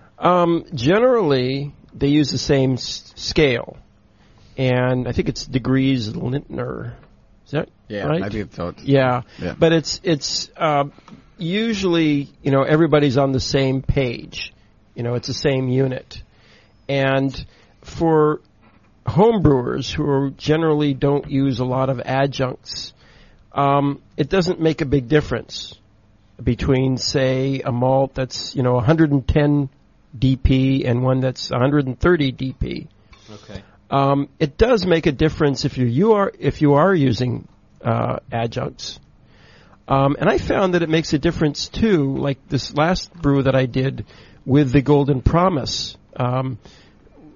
Where the DP on the Golden Promise is about 80, so it's pretty low. Okay. And so what that led me to do, and it worked very nicely, was to be very, very gentle with the mash, and so have a low mash temperature and a long mash. Mm-hmm. So instead of going great guns like I would with, say, a regular North American two-row, at 156, 158 degrees Fahrenheit, I went way down and started at about 141 Fahrenheit. Okay. And just ramped up gradually. And I ended up with started with a 12 Plato wort, and it fermented just right. It fermented down to 3 Plato, which is where I wanted it to be. That's 10-12. Thank you. Yeah. Translated. Yeah. Yeah, and also if, say, you're doing a Bock, say, and you're using a high color malt, and I'll cover high color malts a little bit later. Okay. Where because of the kilning process, that tends to degrade a lot of the enzymes. If you're doing, say, a Bock with Munich malt, where that is your base malt or a good part of your your base malt, then you want to be real gentle. You want to have a low mash temperature and a long mash for something like that. Thick mash. Well, actually, we'll get into that. The mash thickness does have an effect. Actually, you want a fairly thin mash. Thin mashes favor starch degradation. Thick mashes favor protein degradation. I was thinking more of enzyme protection. Okay. With a thicker mash, with more of a heat protection. Yeah, I could imagine that. Yeah, definitely. Boy, I'm getting some crazy questions for you. I know. I'll be holding on to these. We're not going to plug them in yet. Keep going for us, if you would. Okay. So that's a good rundown of the DP, and right. I think what we're about to get into here is. I think a lot of people wanted to know too on how to read a malt analysis and what do those numbers mean. I think somewhere in this we should go over that. Sorry, we were just talking about the bock. Somebody wants to know if it's a Helles or a dark bock. Oh, this? It would have been a dark, but dark one. Oktoberfest too. He would be talking about. Okay. If you're going to be doing an Oktoberfest with a lot of Munich and a darker grain, and Munich can be used as a base grain, so can Vienna, but the DP is going to be a lot less because the higher kilning is going to kill off a lot of the enzymes. It's still going to be there, but you got to be nice to them because the ones that you have left got to do a lot more work in the mash. Yeah, and that might account also for the sweetness too. That you have reduced fermentability. Right. Yeah. Okay. Well, why don't we talk about reading the description then, Doc, that you were just talking about? The malt analysis. Yeah. A lot of I've seen a lot of that on the forum, and people. I got this malt analysis in front of me, but I don't know what it means. What's good? What's bad? What's high? What's low? And what's good for me? Yeah. Well, first of all, you want to be.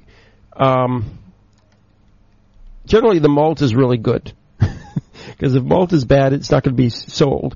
Okay. But sometimes you get surprises.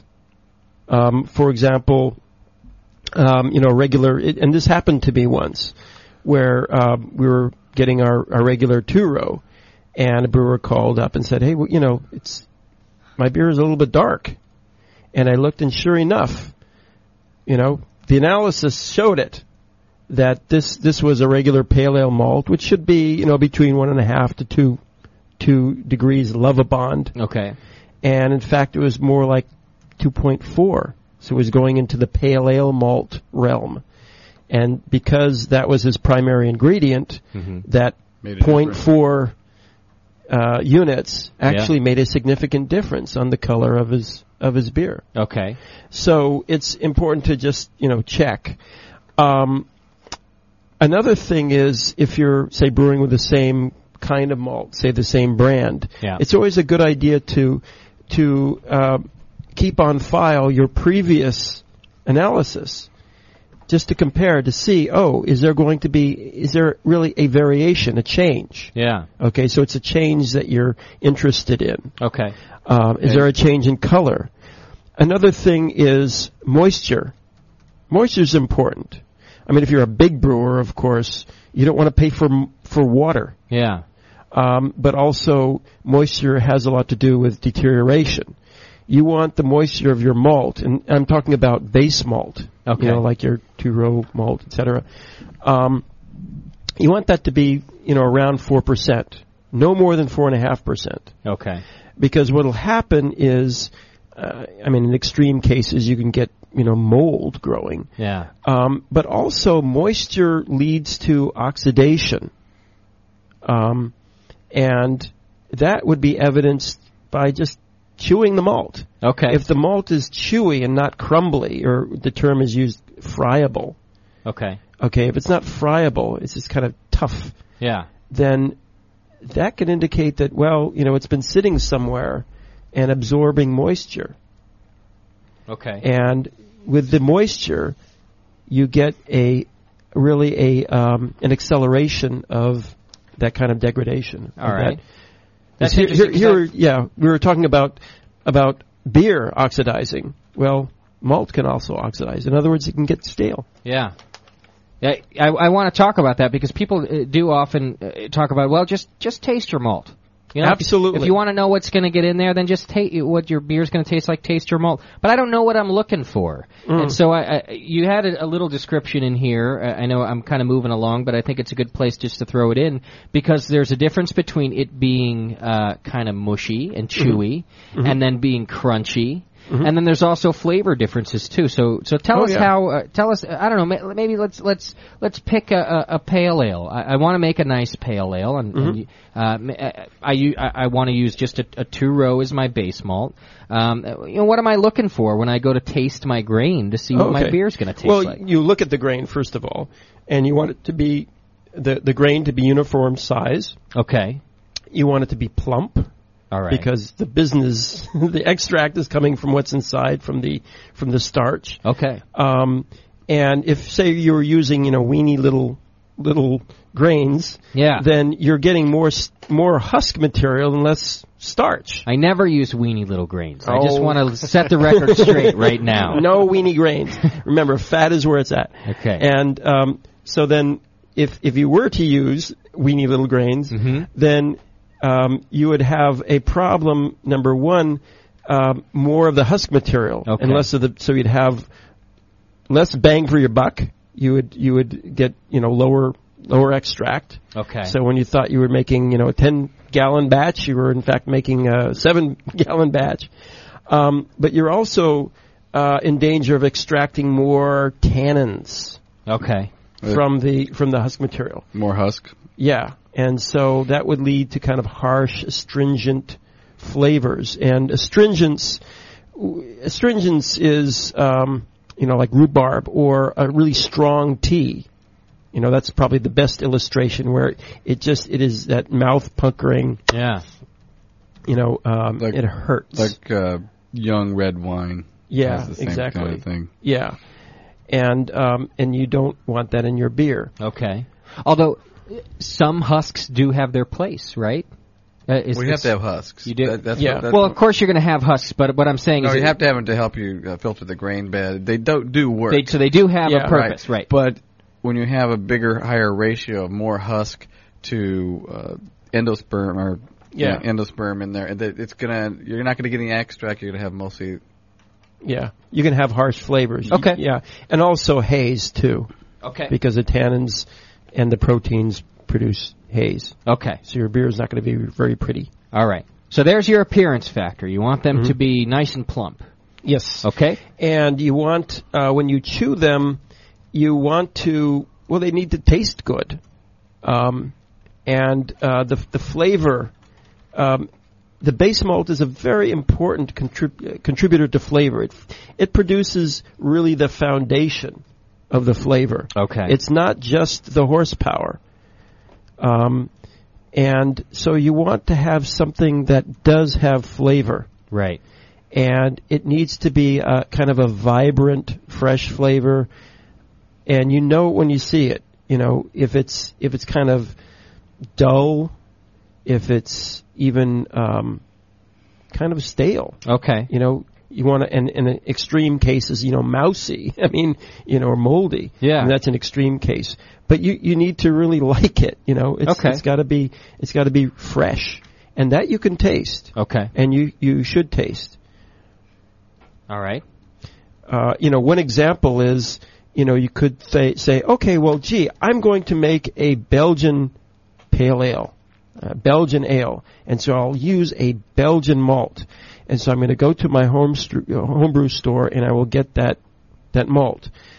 Well, maybe that malt actually wasn't in any great demand. Yeah. And it was sitting there in that open bin. And maybe the person selling the malt has a certificate of analysis which shows that, it was at 4% moisture. Well, it's been sitting in that bin, and malt is hygroscopic. Because it's so dry, it's going to absorb, especially if it's open, in an open bin. It's going to absorb moisture from the air. And so you have this expensive, classy, exotic malt that you really should not use. Okay. Because it's old. It's not fresh. Yeah. Okay. So, crunch, taste. All right.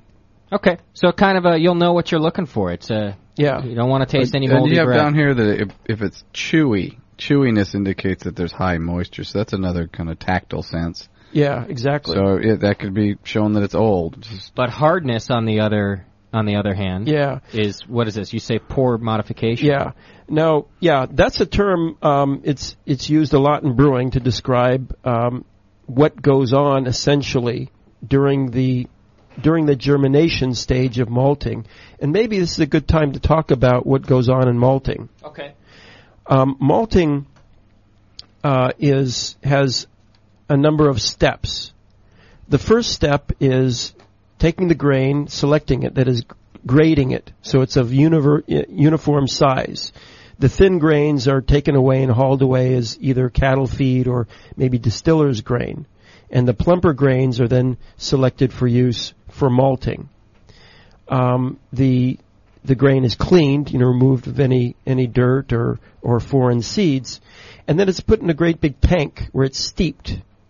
And that occurs over about a 2-day period where it's immersed in water and well aerated, because what's going on is the grain goes from about a 11-13% moisture all the way up into the 42% range.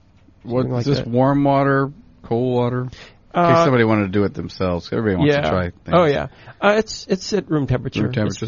It's not like cool. Putting them in hot water or warm water. No, it's just ambient, cool water. And then this water is aerated, and that's very important, because what you're doing, and it's also changed about 6 to 8 times. The water. So they fill up the tank, aerate it, and then drain it. So you're dealing, and this is part of the great expense of malting, because you're dealing with lots and lots of water and lots of effluent, because there's a lot carried away. Because this is also a cleaning process, essentially. You're removing contaminating, fungi, for example, mold, and detritus, dirt, everything, dust. That can cause problems during the malting or the germination later on. So, and the aeration is important because this is alive. Right. You're bringing it alive. The embryo is starting to respire. Yeah. Just like we would. And you want aerobic respiration to go. Oh yeah, it's very important. So it's a very vigorous process. Well, at the end of the 2 days, the malt starts to stick out its tongue. Okay. It's called the chit. Chitty. It's not chitty malt. It's chitting malt. Which is like this lima. It's like this lima bean experiment you were talking about. Yeah. So the shoot is starting to emerge, and it looks like a cute little pink tongue. Yeah. And so that's the signal that now we take that chitted malt and put it into a compartment, which is just a big box with a false bottom, like a screen bottom. Yep. And so cool air is blown through that bed of germinating grain. Okay. At the same time, these turners, what they call, they're like screw augers, go back and forth along the bed, and they turn the grain over. They keep it kind of agitated, and that's so that the little rootlets that are forming don't knit together to form this impossible mass. Oh yeah. And it also keeps it breaks up any zones, that would have. So are they drying at this point? No. This is all germination. Okay. So they're starting to sprout. And at that point, let's see, this goes on for about 4 days. So you're just feeding them the oxygen that they need to continue germinating. And you're also cooling them down. Okay. Because there's a lot of metabolic energy that's generated. Oh, gotcha. All right. So you're actually spraying cold water on the bed. Okay. Is that why when they're doing floor maltings, they're always turning it over for the heat? Yeah, issues? I believe so. I believe that's the case. All right. And so after about 4 days, the shoot goes about 3/4 of the way up the side of the grain, and then it's time to kill the embryo. How sad! Yes. It's a terrible, lots of death. Yeah, there's a lot of destruction. Kill the embryo. Yeah, because we're going to get some crap from the Bible Belt. I think it's a good death. And that's when the grain is transferred to the kiln. Okay. Okay. And the kilning can occur actually either in that very box, and that's called a flexi malt. Interesting how similar kiln is to kill. Yeah, I was thinking the same thing. Coincidence? I don't think so. And it's transferred to the kiln, or it could be the same box, whatever. Okay. And usually the kilns are like double-decker affairs. Okay. In order to conserve energy, because you have the first stage on top, the second stage in the bottom. So the hot air that is blowing through the second stage is cooled, and it hits the first stage. Okay. So what are you doing in the kilning? The kilning process is very, very important, because on one hand, you need to remove the water, okay, because this stuff is like, 46%, something like that. It's pretty high moisture. Okay. And you want to bring it all the way down to 4%. But then, remember, you have enzymes in there, okay, because during the germination process, you have also the synthesis of very important enzymes. Those enzymes that later on the brewer will need to break down the starch. Those enzymes weren't there to begin with. Okay, that's what I was going to... That's why the germination is... You're also getting enzyme manufacture in there. Gotcha. Right. Because what is going on? Okay, in the natural world, all right, you have the starch, okay, in what they call the endosperm, which is the main part of the seed, the balloon part of the seed. Mm-hmm. The starch is in the form of little granules that are in big boxes, the cells. And the boxes are bounded by cell walls, which are made out of reinforced concrete. Actually, it's not, the rebar is cellulose, the cellulose fibers. Okay. And it's pretty hard stuff. So, during the germination in the natural world, enzymes, these are other enzymes, are synthesized, and they break down the boxes, exposing those starch grains. Mm-hmm. The other enzymes, the enzymes that the brewers are going to utilize, the starch degrading enzymes, chip away at the starch to form free sugars that the growing embryo will use. Because, it being just a little embryo with nothing in the world except its embryo-ness and no leaves to speak of, no capacity to photosynthesize. Yeah. It needs some food, just like a growing chick needs the yolk of an egg. Right, or hops. Yeah, or the or the hops, exactly. Right. So then that starch is exposed to enzymatic attack. The enzymes produce the soluble sugars that the growing embryo needs to grow. But we've killed the embryo. And we're going to take its food supply. And we're going to take its food supply and the enzymes that are responsible for making that food available. Yeah. But instead of the growing embryo, we're going to use yeast. Right. So that's basically what's happening. Well, the enzymes are proteins. Okay, and proteins are pretty delicate usually. As we know when we say cook an egg, and when you cook an egg, you're denaturing the protein. You're causing it to untangle and be completely different from what it was originally. And protein that is detangled, or I should say an enzyme that loses its shape, is completely inactivated. And it doesn't get better when you cool it back down. No, it's irreversible. It's done. It is done. It's like cooked. that Slinky as a kid, and your little brother gets a hold of it, and he takes your Slinky and bends it all to hell. That bastard. It doesn't go back. Yeah. And it won't work anymore. Same with the enzymes. It all unfurls and unravels, but it won't go back together. Okay. It needs its original shape to deal with it. Mm. And what he's telling about is if they overkill it too hot, they're going to kill all the enzymes that we're trying so hard to keep. Ah, okay. Yeah. So you have to be very, very gentle. And gentle in this case means when you have a lot of water, as you would initially, a lot of the free water, you remove the free water by a high draft, low temperature condition. So a lot of air moving through there at a low temperature. Okay. Kind of like you. Yeah. Yeah. Seriously. And then when at the second stage, when you've removed the free water. Yeah. Okay. Go on. You're all right. Okay. When you remove the free water from using the high draft, low temperature condition, then you go into the curing phase.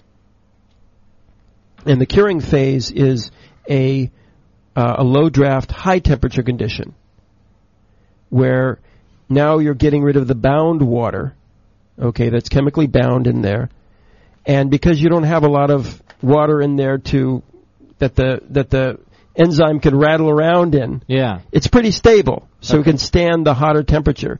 It's sort of like when you're drying clothes. You know, if you have pretty wet clothes, you want to have low temperature, high heat. Right. So but when your clothes are pretty dry, then you can turn up the temperature. What kind of temperatures are we talking about for the high draft, low temp, and the high temp, low draft? Okay. The low temperature will be at about 122 degrees. So that's the first one to get all the free water out of there first. And then you cure at about 176 to 180 degrees Fahrenheit. And so a lot of good things happen. It's not just the removal of the bound water, but what you're also doing is developing flavor. Okay. And that is the magic of what they call non-enzymic browning. And it's, or the other term is the Maillard reaction. Yeah, I've told people, it's kind of like, it's describing how when you make toast. You're browning the bread, and it comes out a whole different flavor. Yeah. And that's what happens. And it's actually a fairly complex reaction, but it involves the carbohydrates, the sugars, and also proteins or amino acids. Okay. Derived from the protein. I wish you guys could see Frank's face describing this stuff, because I can tell that he's figured out I'm half a retard. So he's like got this whole picture in his brain. Yeah. I can see him picturing it and then picturing out how the hell he's going to describe it to me. His eyes are up and to the left. He knows this stuff. And he's it's called the Maillard reaction. It involves ducks. Yeah. He's just trying to figure out how I'm going to figure it out. I do have a caller here. Let me take our How can I explain it to Justin?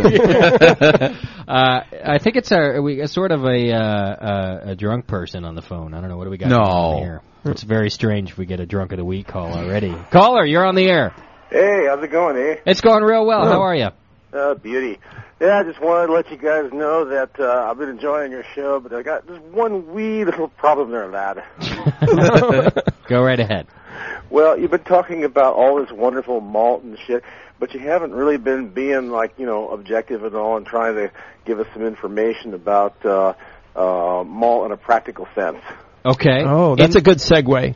Okay. That's a great segue. Oh, segue. Oh, my God. Yeah. This is the Latin word. We've got a long outline. We thought we'd give you the lowdown before we got into the practicality, just in case anybody cared about where the shit came from. Yeah. Well, the lowdown is drinking the liquid extract.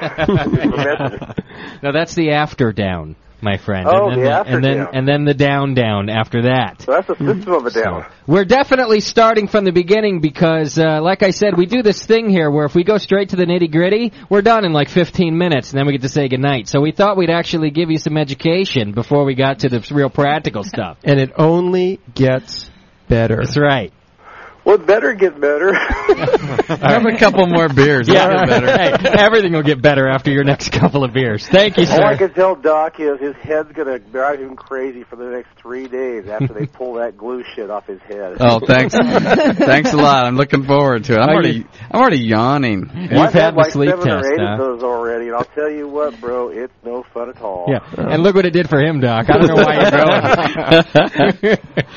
Well, I grew less hair out of my head, but a lot more came out of my ears and nose. That's just age. Oh, gee, thanks. Thank you, sir. For some, that's a blessing. I think we got another call coming through here. Let's see what's happening. Bub, you're on the air. Hey, you were on the air. Bub is puking all over. Why? What's wrong with him? He's sick. I don't know. Oh, poor Bub. It's a lot of issues in the chat room tonight. But it's sick Bub and... Hey, Bub, I picked up your call, but I don't know if you can't hear me or I can't hear you. You know, the good thing is he's that sick, but he crawls to the computer to listen. Exactly. He's trying. Mrs. Henning's kids are being That's dedication. All right, I'm going to drop you there, Bub. I had you, but it's just not working. So try again. I'll pick you up. All right, so what's this segue we're talking about here, All right, Mr. the Frank? segue is that there are things that can happen in the kilning that affect the flavor of the malt and the variety of the malts. And so being so enlightened, you can really understand when somebody says, oh, well, you need a Munich malt, and you know that Munich malt came from the kiln. This is a kiln malt, and it was dried at a higher temperature. Okay. As opposed to an unkilned malt? Is that what we're saying? A low kiln malt. Okay. Yeah. All right. So you're, for example, if you get a Pilsner malt, which is the other end of the spectrum, very, very light. Yeah. A Pilsner malt will be, 1 to 1.4 degrees Lovibond. Gotcha. That's really at the low end of the scale. And so that was very gently kilned. And also it was just this side of modification. And in fact, that's a danger with some Pilsner malts, is that they could be not as well modified as other malts. They got to shut off and kill the thing early. Well, yeah, the thing is they don't want to develop too many sugars that will lead to too much browning, too much of the Maillard reaction. And that could, under-modify the malt if they're a little bit too stingy on the germination conditions. So it's a fine line to cut it off. So a really good Pilsner malt is also fairly well modified, and they do exist. All right. Let me throw some questions at you for Captain Practical on the phone over there that have to do with this kilning and whatnot, too. Let me do some of these quick ones we can do real quick because it kind of backtracks to the freshness of malt. Okay, very good. So someone wants to know, how long will uncrushed malt keep, and what's the best way to keep it? Yeah, again, moisture is the enemy, and it really depends upon it depends upon the ambient conditions. You certainly want to avoid temperature extremes. What I would do is, keep it warm and dry, or I should say cool and dry, but not cold, certainly. Okay. Avoid any temperature extremes, and keep it sealed as much as possible. Okay. One thing, I've never tried this, but this might, make a difference, is because you're, brewing on a small scale, and you have maybe a bottle of CO2 available, maybe put it in a large plastic Ziploc and purge it with CO2 and seal it. Why not? Okay. But I'd certainly, would want to do that. Okay. And I can't tell you exactly how long it'll take, or keep. Bub, you're on the air. Are you puking? You got me on a break. Oh man, you sound like death warmed over. Yeah, you do. I've been up a total of 4 hours all day today. Oh. But you crawled over here to talk to us. Yeah. That's commendable, man. It is commendable. Thanks. Hey, quick question about the actual malting process. Is there a reason? Is there a way you could use the malt before it's kilned? Would it? Green malt? Do that, or you would do that? Okay. Well, you would. This actually is another segue. Okay. Because in fact, roasted malt takes what they call the green malt and puts it in a roaster, and that would essentially caramelize and make roast malt. But of course, that would be a specialty malt. That would be not your main malt, because this roasted malt would not have any. It wouldn't have any starch anymore, and it wouldn't have any enzymatic activity. So they don't germinate those at all. They just take them. Oh no, they germinate. They do germinate, but they don't kiln them. They don't kiln it. Then the green malt goes right to a roaster. Okay. So, Bub, are you talking about maybe if you grew your own, kind of like if you grew your own hops, you want to have a green hop beer? Like a fresh hop beer, right? Right. You So, let it germinate. You start it to get some rootlets, and you just throw it in your mash tun. Is there a reason you wouldn't do that? No, I don't know what the flavor. I mean, it wouldn't have a malty flavor. It would probably have a green, grassy flavor. It might be hard to crush with 40% water too. Yeah. Well, in that case, you wouldn't. You would just want to kind of smush it. Gotcha. Not grind it. Yeah. You wouldn't want to grind it. It would be another animal altogether. But as far as the flavor, because remember in kilning, you have a lot of flavor development happening. So it would be an interesting experiment, and you'd wind up with a beer that would really have a green, grassy flavor and be very, very pale in color. And no roasty or even sweet honey or anything at all. Yeah. It would be an experience. The kilning could possibly be an extra step that wasn't necessary if you were doing it fresh. No, I don't think he's saying that it's not necessary. Yeah. No, that's what I'm saying. Oh, yeah. It's necessary for a number of reasons, okay? Number one, you need, you would, if you were doing it at home, then, and you were going to use the green malt right away, and if you wanted to have a particular flavor profile, where you had a beer that was pale and had a kind of a grassy flavor, then that would be what you would do. Oh, okay. But otherwise, it is necessary if you want beer that tastes like beer, as we know it, and certainly if you want to preserve the malt, because drying it down to 4% preserves the malt. It primarily protects it from any kind of microbial attack. No fungi or right. Get lactic on you or anything. Could he just air dry it? No, that wouldn't be sufficient because you need to remove bound water. So it would only get it down so far. Yeah, exactly. Okay. Thanks, bub. Thanks. Take care of yourself. Yeah, I hope you feel better, man. All right, thanks. At least it's only coming out of one end, right? Yeah. Sorry, I had to go there. This show goes there. Wouldn't be me if I didn't, right? Thanks, man. Right. All right, bye. See ya. All right, I do have a couple questions that'll go right along that topic before we move on. What malt tastes grassy?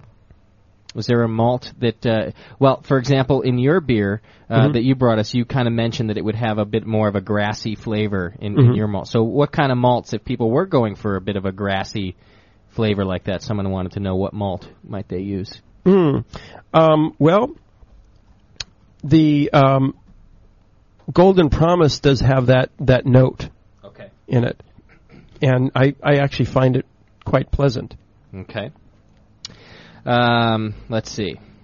I had another one about this kilning or not. This one says, I'm working with an historical beer that used air-dried malt, no kilning at all. Is there any way to get close to that with modern malts?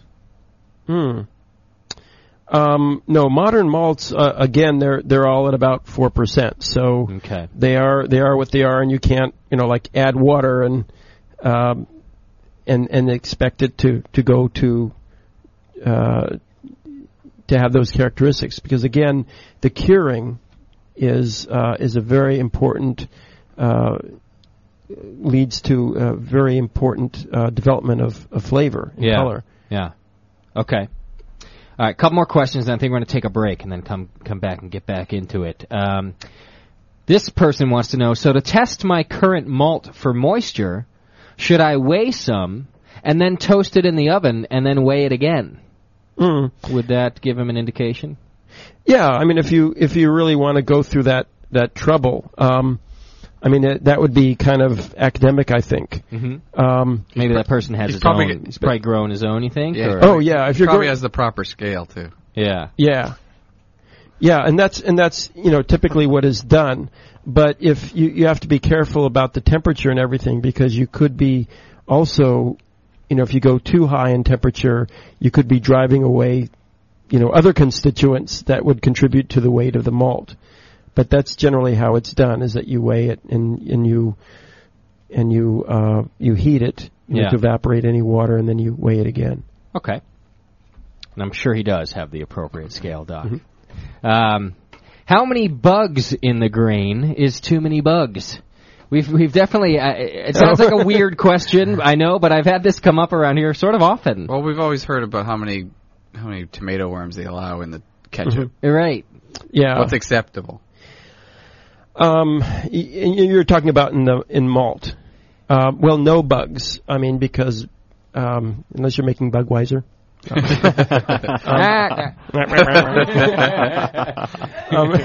Anyway, well, no bugs really. Because if you have a load of malt and it has, say, flower beetles in it, man, you're going to have a lot more flower beetles in very, very short order. Okay. So, but as far as specifications, that I'm not aware of. But generally, you just don't want to see any. Right. They'd probably rinse them all out, like you said. They rinse in the germinating phase several times, over and over, and then so you're going to get the original ones out of there. Oh, okay, yeah. I'm talking about the finished malt. Yeah. That's when they're really a scourge. Okay. And you see what a lot of with a lot of brewers, the malt handling and the malt storage facilities are kind of an afterthought. We have our brew house, great. We have our fermenters, we have our pumps, we're ready to rock and roll. Oh, let's see, where do we store the malt? Okay, well, I found a nice used silo. It's a bit funky, but it'll work. If it has a lot of cracks and crevices, that's great, harborage for bugs. Right. And bugs will grow. And then you protein. find, Bug food, yeah. Yeah, you get boil it moving anyway. grains. Yeah. So it's really critical that when you do choose a malt handling system, that you have one that doesn't have cracks and crevices, and that you can really clean it. Okay. And who asked that question? Bug Eater Brewing? Yeah, very likely that it was. All right, last question before the break, very quickly. How does Brewer Supply Group keep your bags of grains from absorbing moisture? Well, because people buy them and they move. And they move, and we're very careful about that. Gotcha. And also the bags themselves have barriers. Like Breese malt, for example, which comes from Wisconsin, they have craft paper bags, but the bags themselves are actually multi-ply, and one of the plies is a moisture barrier. Oh, okay. And that's very, very important. That's interesting. I would have known that. I would have thought it was just the paper on the outside, maybe a little plastic liner on the inside to keep it, but an actual moisture barrier. Oh yeah, it's really critical. And then you'll have like bags within bags. For example, some of our imported malt will have a pretty tough, I think it's polypropylene, I think, woven bag, very, very tough, and then a plastic liner bag inside. Or we'll also see bags that are coated on the inside. Gotcha. All right, we're going to take a break. When we come back, I've got all of your questions in front of me, so fear not. I will get your questions answered for you. And then also, I think we're going to start talking about specialty grains. I think we've talked base malt pretty much up till now and how we get that, so maybe get into the specialty grains a little bit. And even on this outline here, we can get into Doc had mentioned mash thickness a little bit earlier, so we're certainly going to talk about that. Mash temperature. We can get all these things kind of answered and get your practical questions for you out there, Mr. Practical. Isn't that weird that, someday they go, you guys ramble, you don't give us enough information, and then we give them, all the information, and they call and they go, hey, could you guys skip ahead to, the rambling part of your show? We'll be right back. It's the Brewing Network. We've got Frank Commande with us.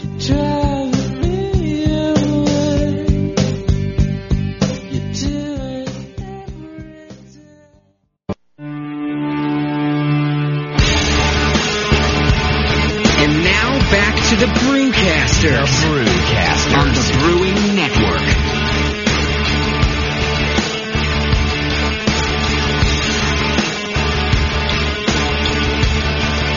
All right, ladies. We're back. It's the Brewing Network. Hey, Justin. Go ahead, Doug. Thanks for playing that for me. Yeah, what was that? Little banjo for you, Yeah, Doug? that was Clinch Mountain Backstep. Brokeback what? Clinch Mountain Backstep. Good stuff. Doc came in and said, hey, we need some banjo music. Had a request for it, so we played a little for you at the break. Although if you're listening via podcast, you don't get to hear all that good stuff we do at the break. Yeah. Always good music, sometimes funny stuff. Play the Nazi song for Daniela occasionally. No, I have to edit it all out. Very occasionally nowadays.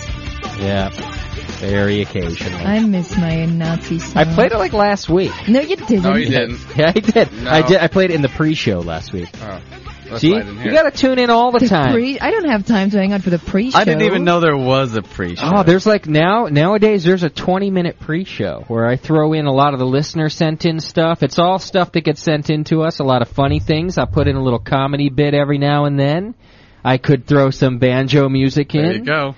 But this is all the stuff you don't get. I'm happy that you download the podcast. It's wonderful. I'm just letting you know that I have to edit it all out for...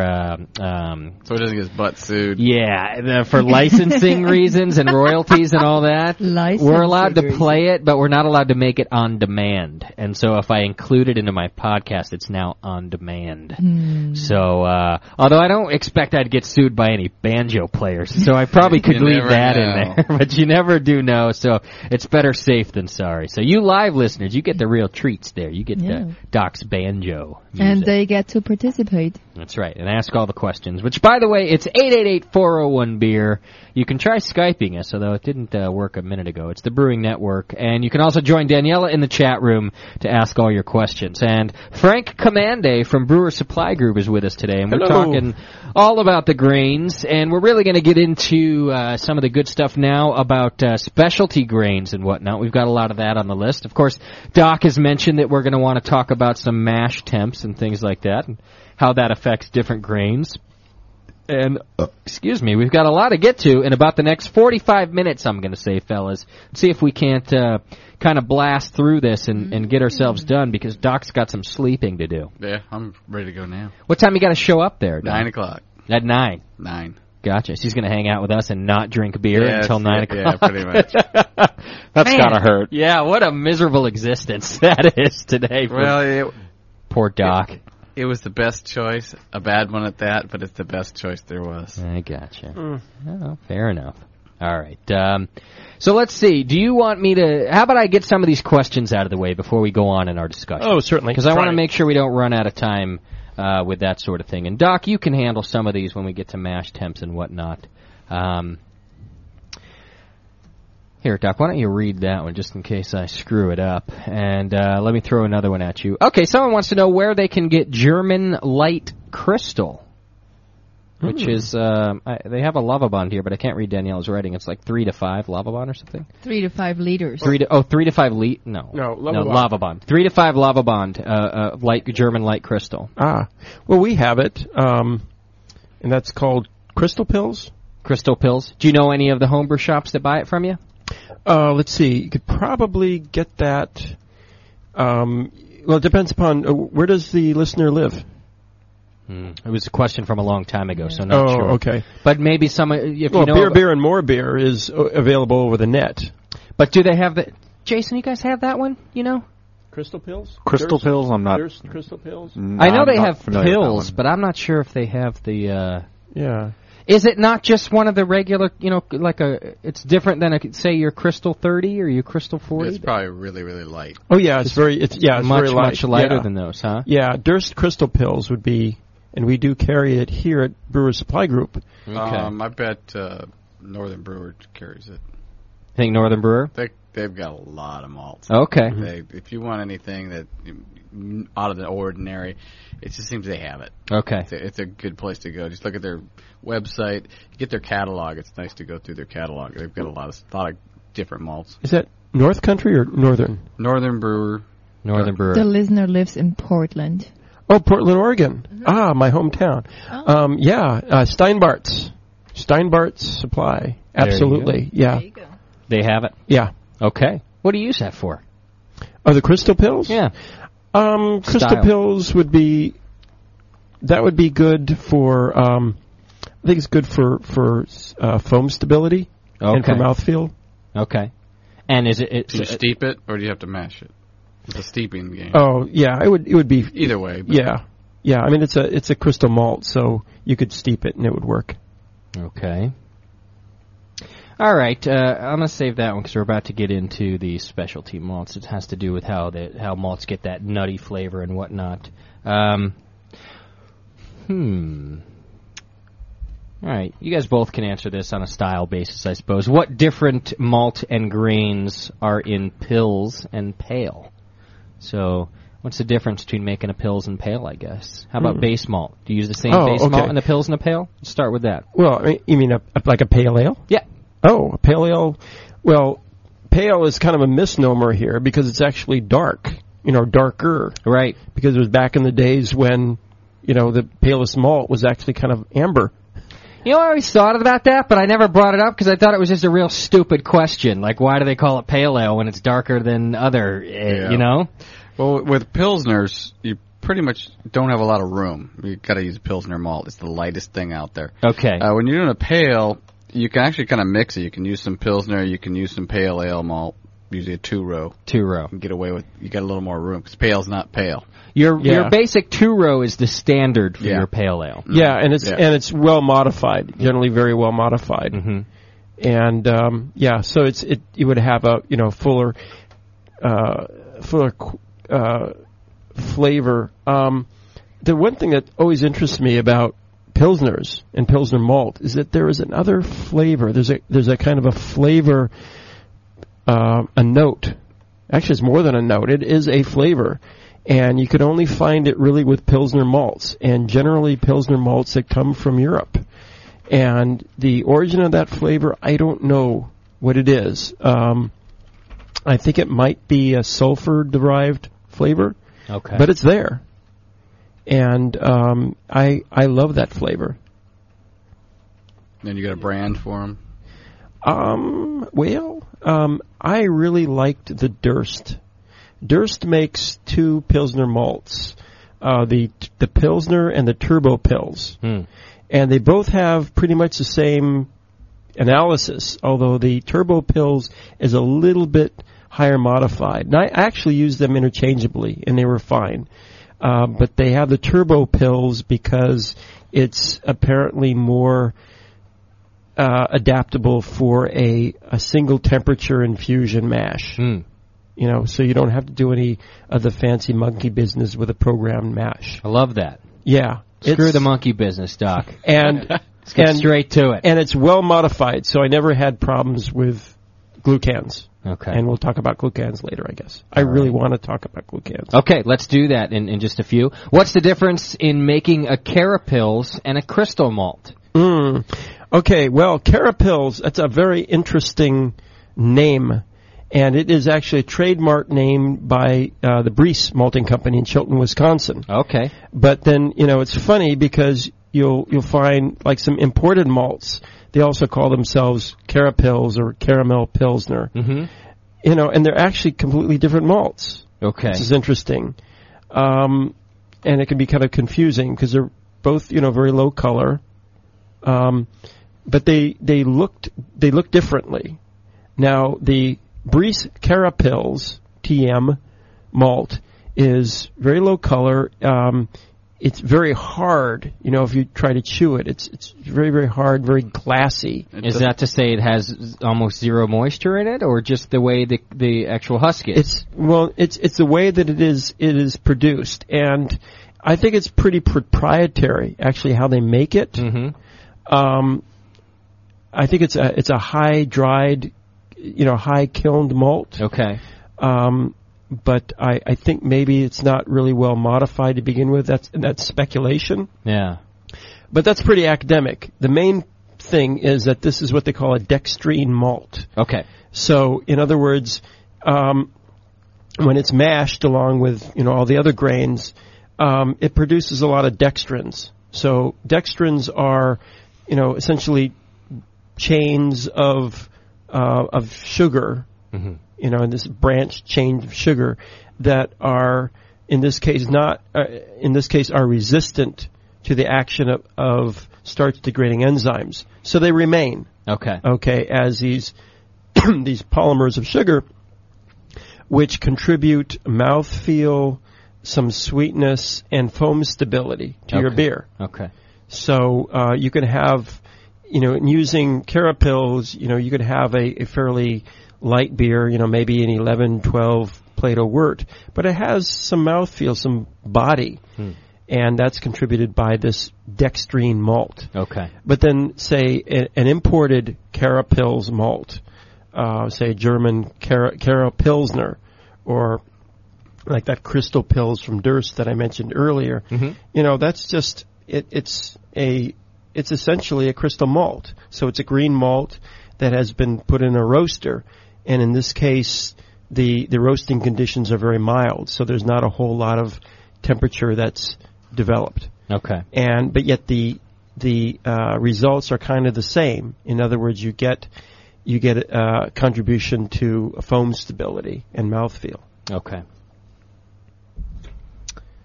I don't know why I have this question about hops here. I'm going to hold on to that for a second. All right, Doc, you can jump in on this one too.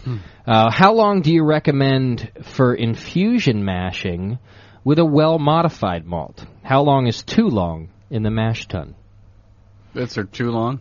Not really. This goes around and around. Until it gets sour. Yeah, like overnight. There's a lot of people trying to do overnight mashes and stuff.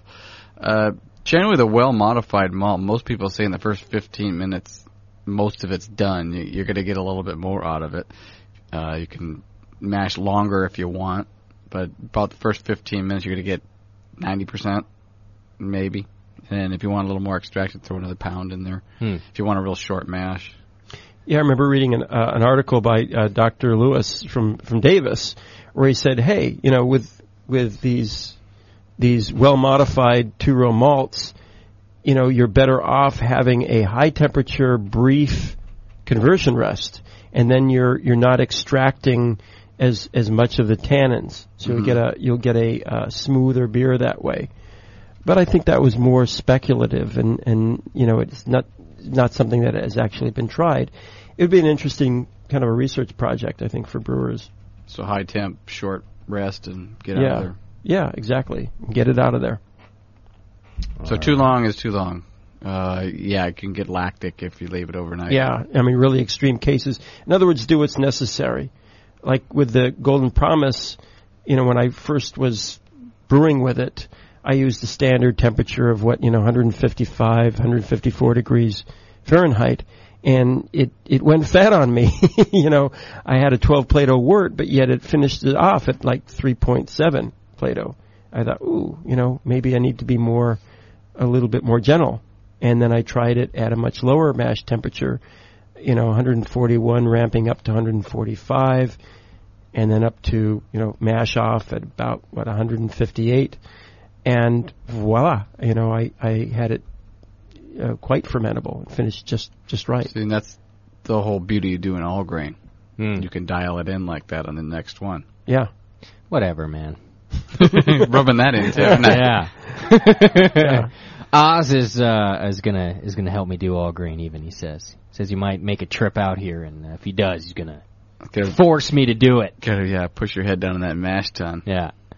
All right. Well, why don't we do this since we're on the mash deal? Why don't we start talking mash temperatures via your outline that you have for us here, Frank, and then we can get into this glucans that you want to talk about, and the glucan rest and protein rests, and all. Let's demystify some of these things about the mash process.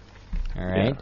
So you've got something. What you have as a basis for your mash temperature here in the beginning, talking about a glucan rest. What is a glucan, and why are we resting for it? Because I've heard of protein rests, and I've heard of resting because I'm lazy, and lots of other different. But I've not heard of the glucan rest. So maybe we can, give me a lowdown about that. Well, earlier on the talk, I was talking about how the starchy endosperm, which is the main part of the grain, the starch grains are enclosed in boxes in the cell walls. Okay. Cell walls are made out of essentially cellulose.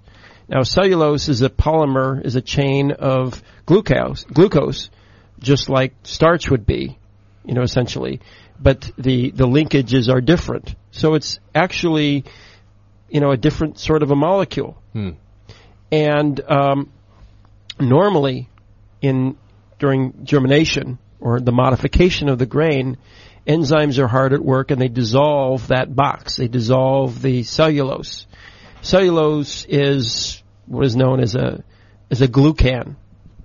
All right. The polymer and in long chains. Yeah. Are bad. Yeah, very bad. And so sometimes what happens in some grains, and these days more like Pilsner malts, the lighter malts, is you don't have really complete modification.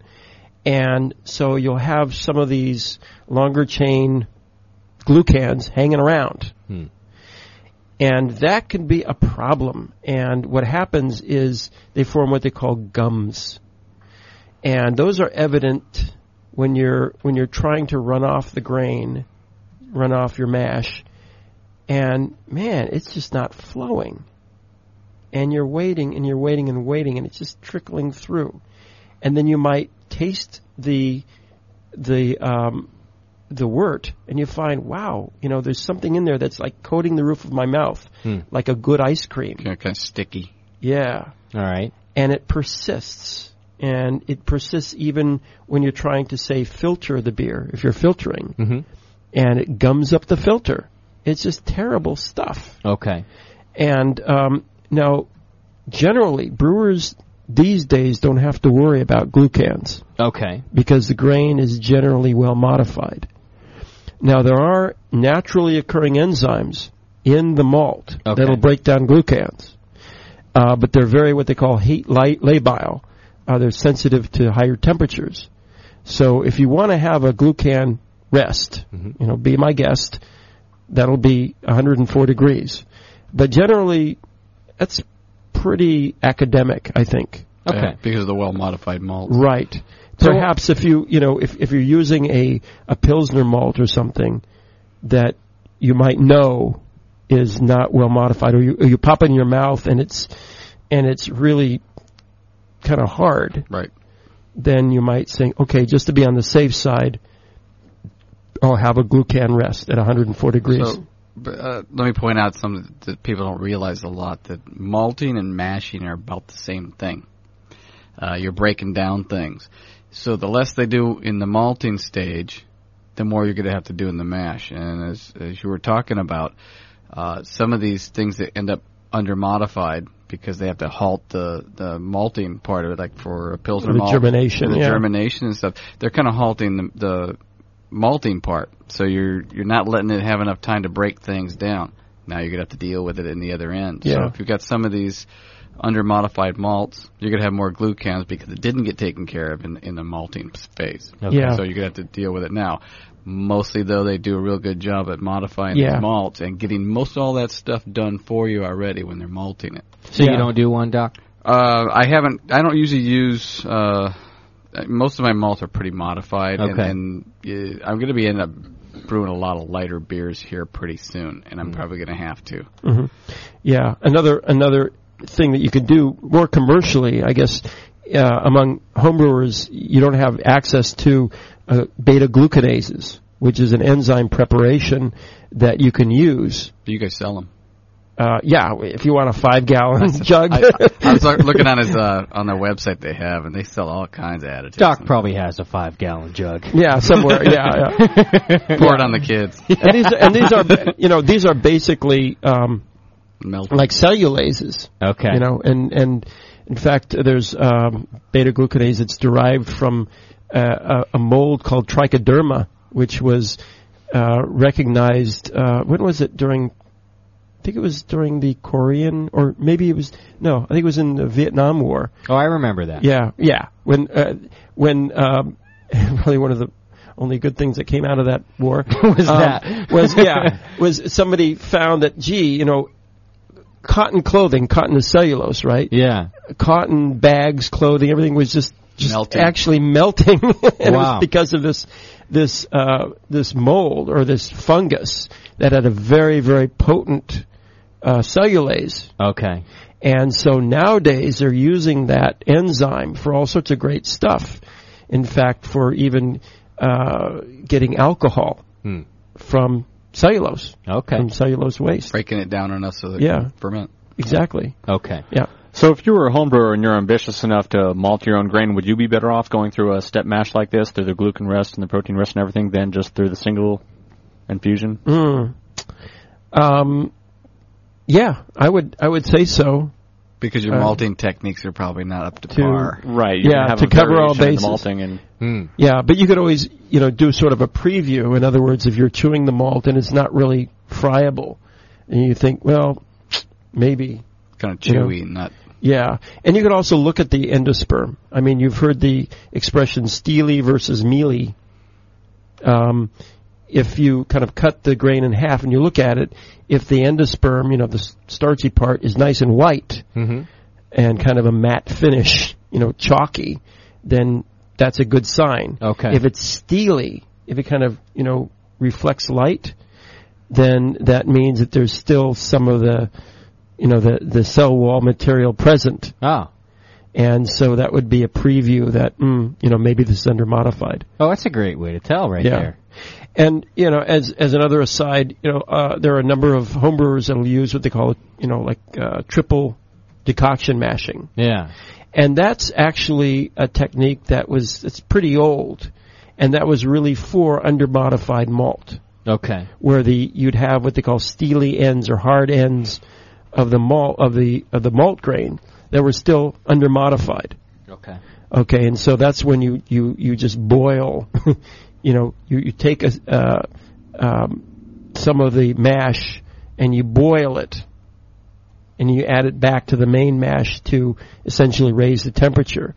But that boiling will help, dissolve the glucans. It's like when you're cooking cereal, cooking oatmeal, cooking cream of wheat, whatever it is. When you're boiling it up there, it breaks everything down. Yeah, but, you'll still have the glucans. Okay. You don't want them. All right.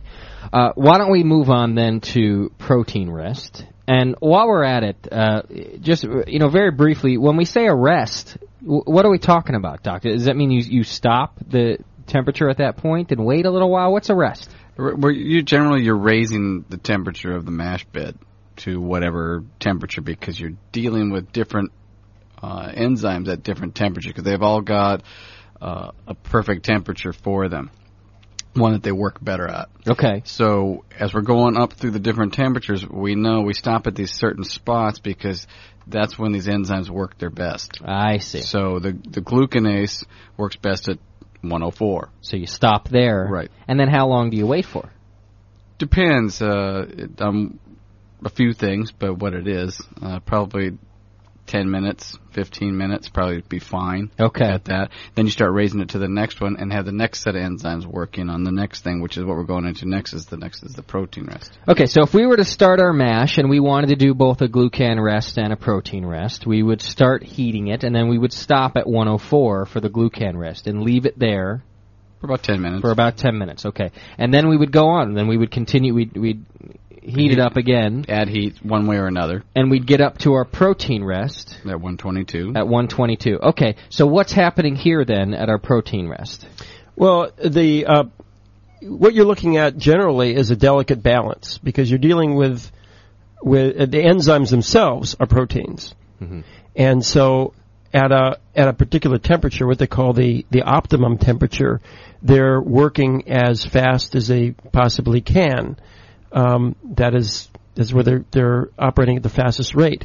But then you have another factor, which is their deterioration, because being proteins, they are sensitive to heat, and some proteins are more sensitive than others. So you have these two things working. On one hand, the enzymes are working at the fastest pace they can. On the other hand, the heat can be degrading them. As fast as they can. As fast as they can. They work at other temperatures too. Yeah. But they peak at more or less this certain temperature. Yeah. At this 122. But you're getting bit on the other end because at the lower temperatures, you're not losing those enzymes. At the peak temperature, the optimum temperature, you're starting to lose them faster too. Okay. So it's a balance, like he said. Is it going to mow through everything you're trying to get it to do before they're all denatured and killed? Or at least most of them. Yeah, exactly. And then it starts slowing down again because you're losing the enzymes that are actually working, doing what you want them to do. And we're not talking about all the same enzymes. Mm-hmm. So it's not, we're talking about just this certain family enzymes that you want them to do the glucan rest. And it's a different family of proteins that want to do the enzymes that want to do the protein rest. Okay. So as we say we're losing these enzymes, we're only losing those enzymes. Gotcha. So we've got other ones that we're going to be using. That are more heat resistant. Yeah. They're more heat resistant. We're going to be using those at the higher temperatures. Yeah. Now, so the protein rest is about 122 degrees Fahrenheit. And that is a point where there are still some protein-degrading enzymes, naturally occurring protein-degrading enzymes, that'll go ahead and they will either break down or release some of the insoluble enzymes, or insoluble proteins, that are in the malt, or they will break down some soluble soluble proteins further into peptides and even amino acids. Okay. Now, this is actually a controversial subject, and it's been found actually in Davis. This was research done at Dr. Lewis's lab, showed that most of the protein degradation, or the necessary protein degradation, occurs really during germination, during the malting. And practically, and we're talking practically, the main utility of a protein rest is not really protein degradation so much as the beginning of a ramp of temperature. Okay. And in this case, we're talking about heading up to the conversion rest. So you're ramping up from, say, 122 degrees up to, depending upon what malt you're using, say 154, 156 degrees or more. And so when you're ramping up the temperature, you're kind of affecting a balance here. You're prolonging the life of enzymes necessary for breaking down the starch. Okay, so you'll have good fermentability. Okay. Remember I said these enzymes work at lower temperatures. We're talking about the conversion enzymes right now. Yeah. What he's saying is you're ramping them up. They're still working, starting to work faster as you go up, as opposed to doughing in right at your saccharification temperature. Yeah, boom, and then boom, and then boom, and you're done. It's actually ramping. And this actually occurs, say, in larger breweries, when they're using adjuncts, that is unmalted sources of fermentables. Okay. Okay, and they have a vessel called a cereal cooker, where they have, say, they have rice that they've cooked, with, say, 10% malt. Okay, and so they've made this separate mash essentially, and then they're pumping it back into the main mash, which is 100% malt. Okay, and that is a ramp. They're raising the temperature that way, right? And they're doing it in a steady way. So is it then important how long that ramp is? In talking about how, the length of time you get up to this? Yeah. Until you start getting diminishing returns because you're taking too long of a ramp, you're starting to lose money on the other end. Yeah, you want to move the stuff through because you have another brew. Sure. On deck. But what about home then? I mean, what's the difference between taking 12 hours to get up to that temperature or taking? There's only so much it can do in there until you're done converting. Okay, so you want to convert slow so it saves your enzymes and you're going to get a better conversion rate. But you're going to run out. You're going to run out of convertible starches, and so you could, the last 12 hours is useless to you. Yeah, the job is done. I mean, really the main theme here is that the malt that you're using is really good malt. Yeah. It's well modified, and it doesn't really need a whole lot of help. Okay. The protein has been degraded or broken down during the germination period. Okay. And inside of 15 minutes you have good conversion. So, maybe you mash in at 122 degrees. Okay. And then you'll ramp up to, 156 degrees. I mean, with a standard, 2-row malt over a 30-minute period.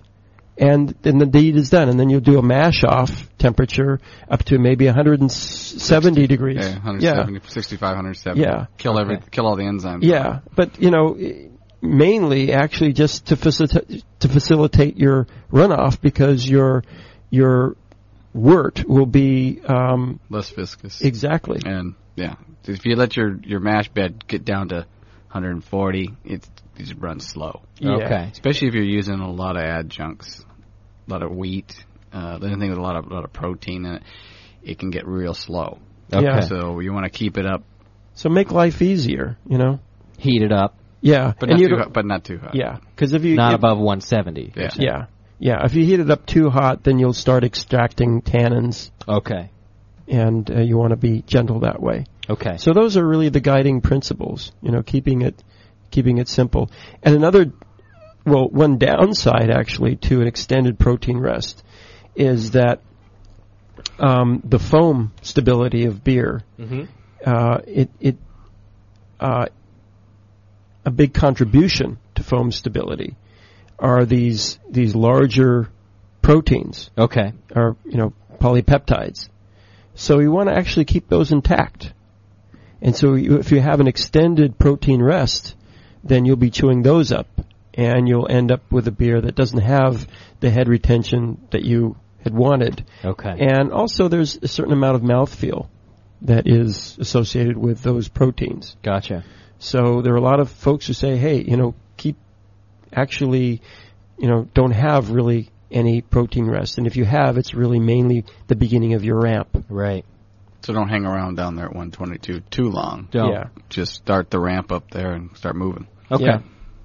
All right. That makes sense, even to me. Not bad, boys. All right. We did good. Now, as I understand all of these things, let me throw a bunch of questions that I will have no idea what you're talking about from our listeners that we have here. A few scientific questions for you. If the... sorry, Daniela. I have to say something before you guys go off with some other scientific thing that I do not have any idea about what you're talking about. I doubt myself that you're speaking English even.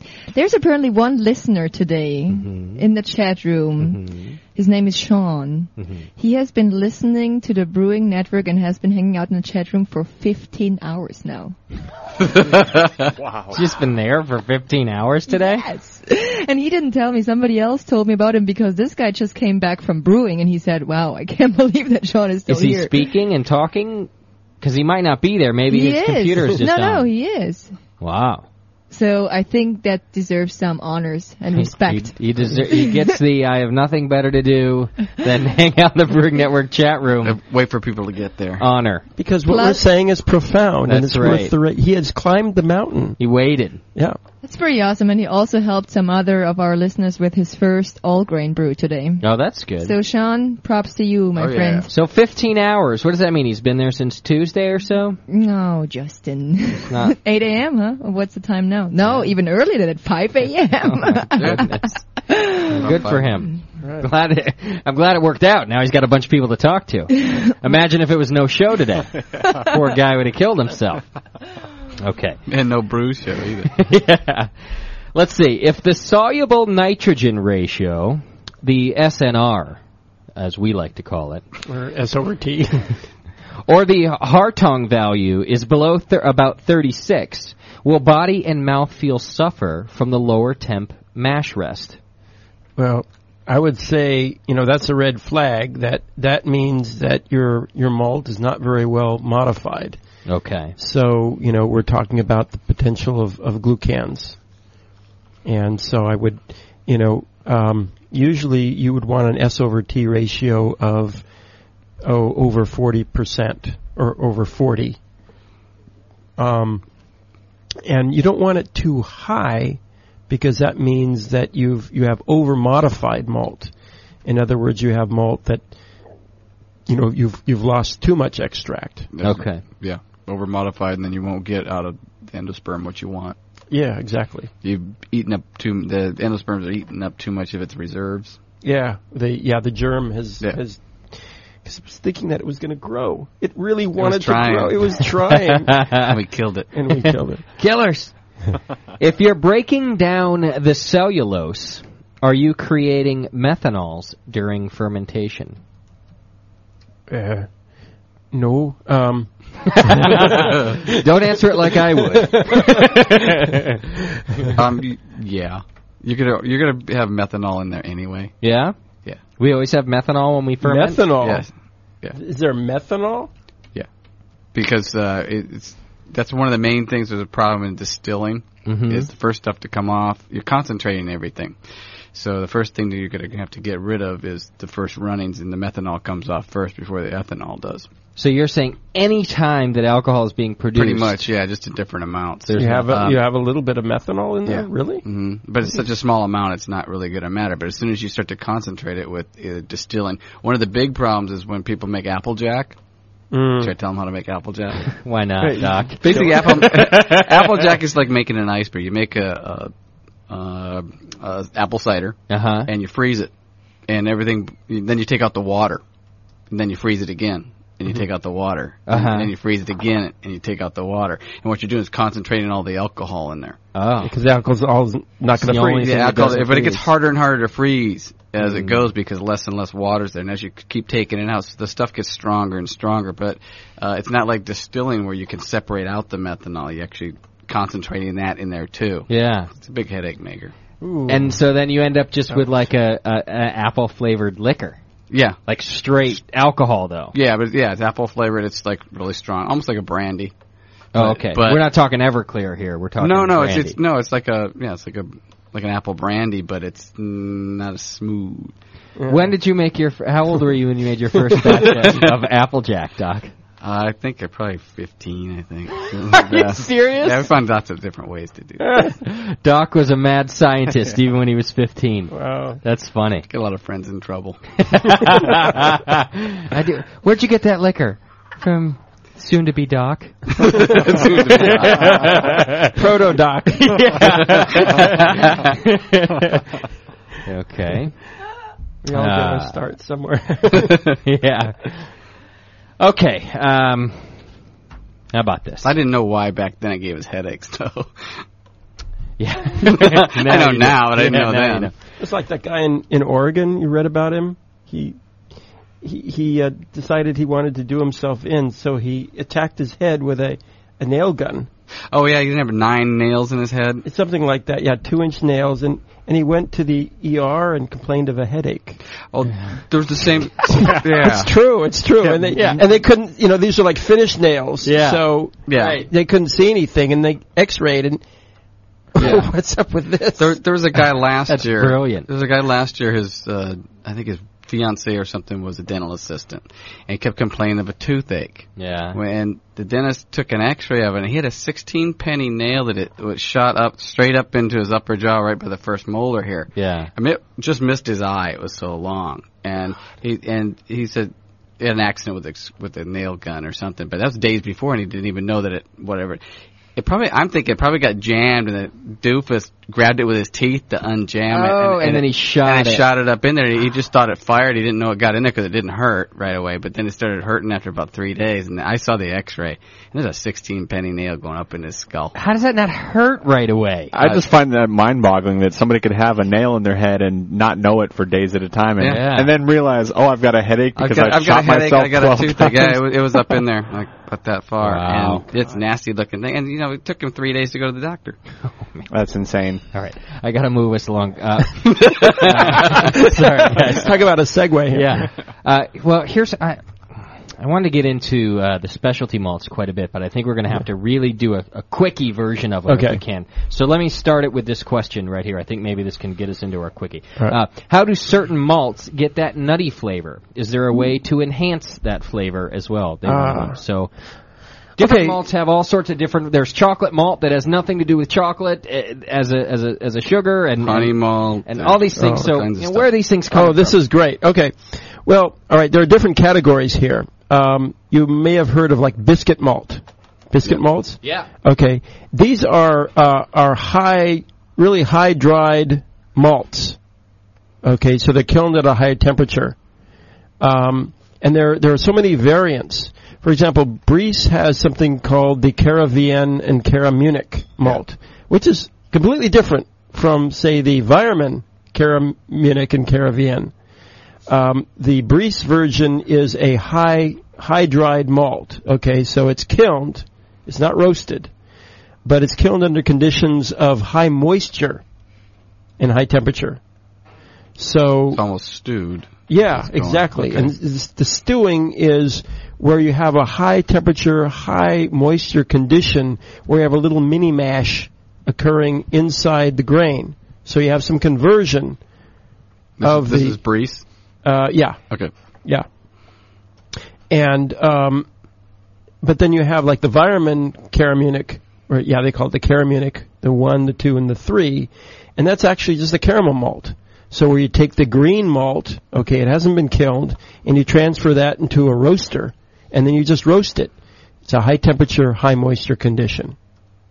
So these are the variations. And the result of this is that you have different flavors. Okay, so a caramel malt or a crystal malt will give you that caramelly flavor. And you have different colors and different intensities and different flavors. Okay. But the nutty flavor would come with more of a high-dried malt. Okay. Does it have to do with the type of malt that they use to make these with? Say, whatever they're making in Germany as opposed to... Not really. It's more the conditions of germination and kilning. Now, the what they call the dry roasted malt is where you take a kiln malt and you put that into a roaster. And that would be the amber malt, the brown malt, and then going into the real dark stuff like the chocolate malt and the black malt. Okay. And that gives you completely different flavors, of course. And no enzymes. Absolutely no starch and no enzymes. So it's just flavor that you're looking for. Yeah, just flavor. Flavor and color. Yeah, and a little goes a long way. And then, of course, you have the roasted barley, which is unmalted barley that they just roast it to a very, very dark color. Okay. And that gives a real nice kind of coffee-like unmalted flavor. Yeah, unmalted barley that's been roasted. And that's the roasted barley. All right. I gave you that question at the break there. Did we find an answer to that guy there? How many pounds of malt are yielded per acre of land? And that's a very important parameter that I do not have stored in my memory bank. Okay. But I could tell you that it is a very important parameter, and that's under the heading of agronomics. When they talk about malt as having good agronomics, I mean things like yield per acre. Okay. And because, after all, it needs to be worthwhile for the farmer to grow that. And it's on a per grain basis, I'm sure, too. What the strain is, each one has its own agronomic value. Oh, absolutely. So, yeah. All right. So sure. If you were to if you really want to know, you need to look it up on a per strain basis and look up the agronomics of that grain. Yeah, okay. And it's a very important strain characteristic and a very important parameter, because that farmer, of course, he could grow feed barley. Yeah. If actually it gives him a higher yield per acre, and that, of course, would determine the price too. Okay. If he's selling it per pound. Yeah. That, maybe he gets a lower yield per acre, but then he gets more dollars per pound, then it's worthwhile. Okay. So leave it to the farmer to do the math. Right. And I'm handing you these questions now, too, because some of them are even out of my asking ability. I want to make sure you know what I'm talking about there. Do they check the grain for Claviceps purpurea? Mm-hmm. Purpurea. That is a fungus, and... that, I don't know. We don't do any of that checking. You actually buy the grain from others and distribute it. Yeah, exactly. So all the checking would have been done. Yeah. And now, is that ergot? Is that responsible for ergot? Because it sounds awfully familiar. I don't know. You're certainly asking the wrong person. Yeah, that ergot is a kind of a fungus that can lead to actually some really nasty, hallucinations. I mean, you heard of St. Vitus's dance, which is actually ergotism, which is a condition caused by a hallucinogenic compound produced by these contaminating fungi. Oh, that's terrible. Where do you get that? Well, actually, we'll talk about it after the show.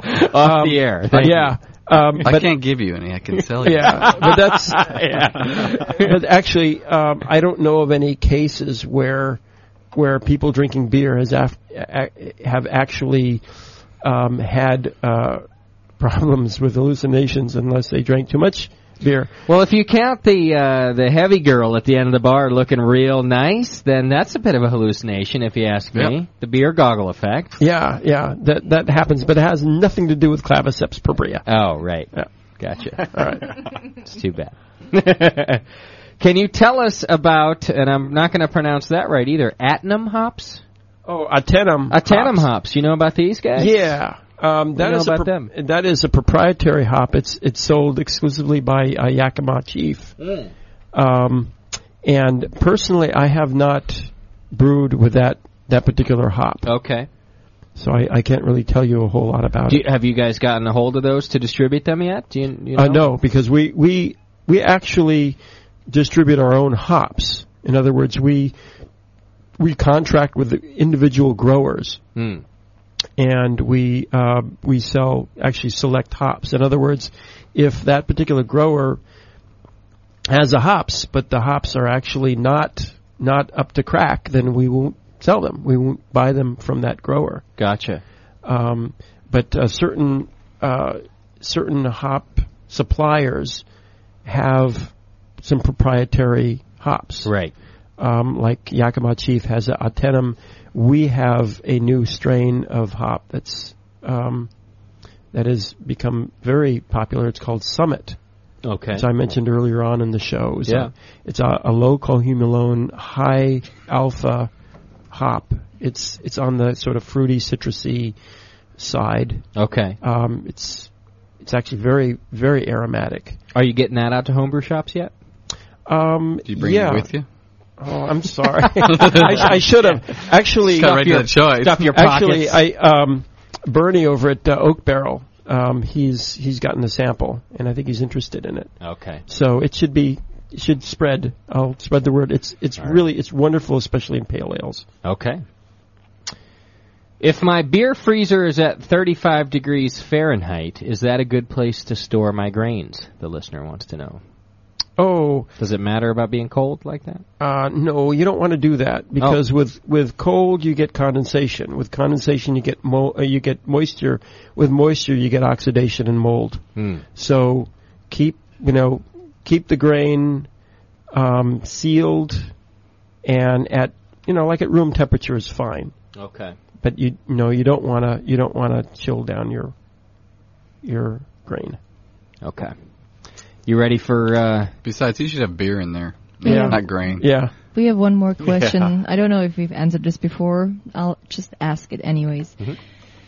Will the addition of diatomaceous earth in grain to kill insects affect the flavor? What is that word? Oh, diatomaceous earth? That sounds good. Yeah.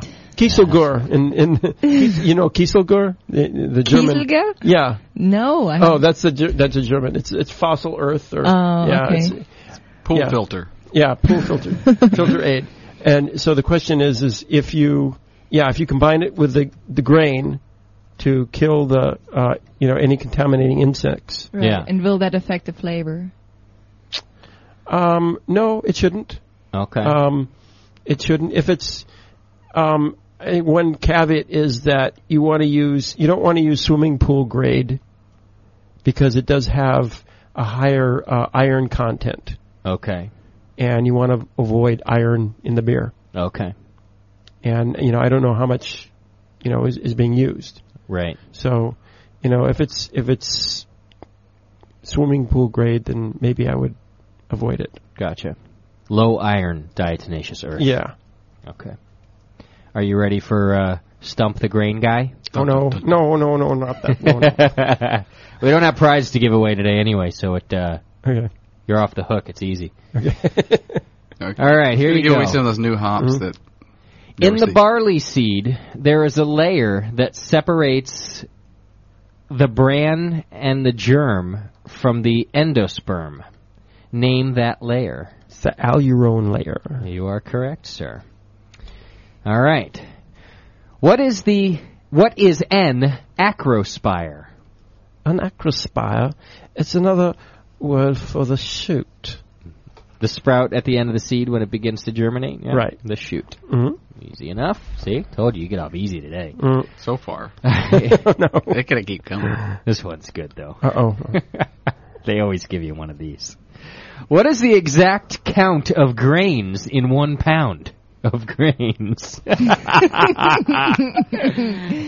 Mrs. Henning's question. It's from the wife of a brewer. Not even a brewer throws that at Has you. she counted these herself? Yeah, I wonder. Oh, man. If she's frugal, she may have. Well, that's not it's not an accurate and it's not a fair question. There is no answer because it depends upon the grain. As we were talking, if it's fat, then it would be lower, and if they're weeny little grains, then they're more. I give it to you. You are correct, sir. Not stumped. What are the 2 parts of the barley corn that constitutes the husk?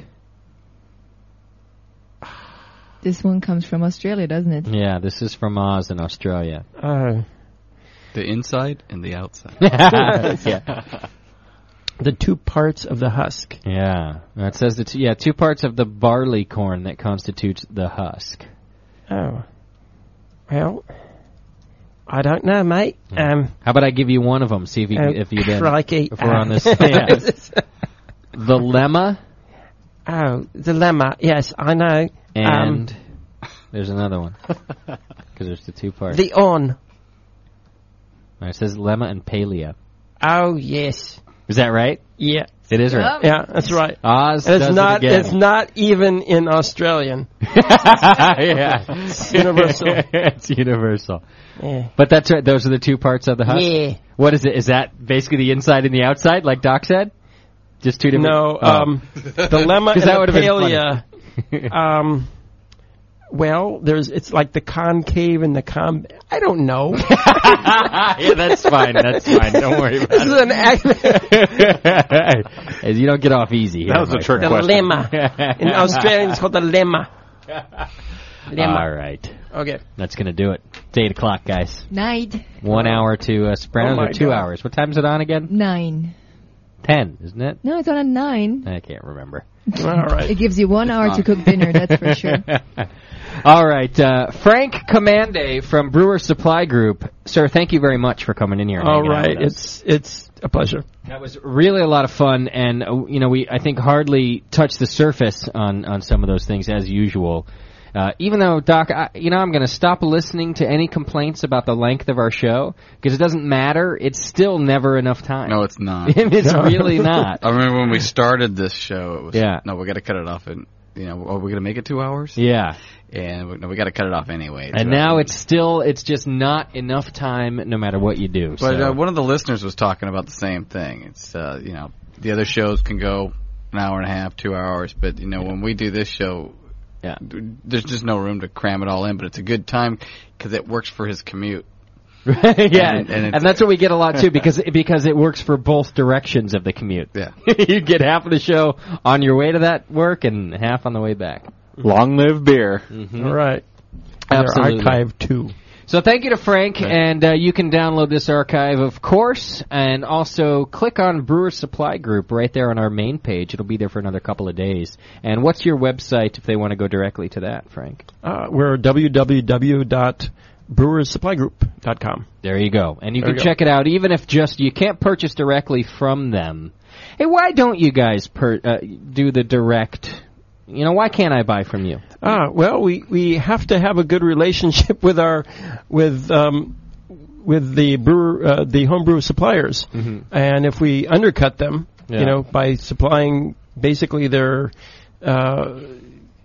customers, right, then they would suffer, and they need to benefit from the relationship. Gotcha. So somewhere in the beginning, someone just established, listen, this is our business plan. Rather than be the go-to guy, we're going to supply the go-to guys. I'm sure if you wanted a pallet of grain, you might be able to get it. It's happened, if, for example, it's a homebrew club off in the boonies somewhere, and they don't have access to a retail store. But we really like to support the retailers because, in fact, it's not just they're a source of grain, but they're also a source of information. And I'm a witness. I see how hard they work in dealing with customers on an individual basis and serving their individual needs, and I want to support that. Okay. Oh, that's fair enough. That's a good answer. Mm-hmm. Did you prepare that? No. No, that's really a good reason. And we had Ralph Olson from Hop Union and kind of the same deal. And he said, listen, I couldn't possibly give that customer service to everybody. I have to, go to the suppliers like the B3 and the Northern Brewer because they give the customer service, better than I could to every single person. So that's a good point. Yep. So check them out anyway. You can see all the products that they do deal in, and it's a great, pretty informative website just to have a look around at, and you can just check that out and maybe send them an email. Thank them for coming on the show. All right, let's see. Next week, Doc, I think what we're looking at is either... We were looking at possibly doing a mead show, but I'm going to not do that, I think. I'm going to postpone it because we had someone lined up, and then they're not lined up now, and I don't want to rush into that one. So what I think it's better to have somebody lined up that can come through and really hang. So what I think we're going to do next week is do finings and the finishings of beer because we've really sort of gone through the whole gamut here in the last few weeks. Okay. And I want to talk about different fining agents and how we get our beer clear, all the way from the stuff we put in it to filtering it. Good. So, and what causes the haze and how to get it out of it. Absolutely. All those different things. So we're going to talk about finishing and fining. Maybe even bottle conditioning. We can throw that in if there's time. And all of the end of the process stuff because we've gone through all of the processes, I think, over the last 6 weeks here. So we'll get into that next week. Okay, good. All right. Not sure who our guest is going to be, but we'll let you know as soon as we do. I have an idea. Of our guest already? Okay, very good. Let's do that. I got a couple clues, too, and we'll get that all lined up for you, and that'll be next week's show if you want to learn how to finish the process, get the best beer you possibly can. A reminder, there is no show in the first Sunday in May or the last Sunday in May. We've been going at it every single Sunday since the beginning. I'm out of town May 7th, and so am I. And also May 28th. So I'll be here. Daniela will do the show. Although in the middle of May, we got two great shows for you. Ray Daniels is going to be here on the 14th, and the long-anticipated cider show is the Sunday after that. Yeah, the one you guys been barking for so long. Exactly. So we will get those ready for you and do that whole thing. And also, please don't forget, June 4th is our anniversary show, and we're planning a big deal for you. If you live in the area, plan to be on location. We'll be inviting you to a place to go and do the show with us. That's June 4th. I will unfold the surprises as they come. Daniela, anything else? No, I'm good. I thought you were waving your hand at me for something. Well, I always do, don't I? But nothing important? It's all good. Thanks, everybody. We'll see you next week. And thanks to Frank Commande from Brewer Supply. Thanks for inviting me. Thanks, Frank. Well, I'm the one right now.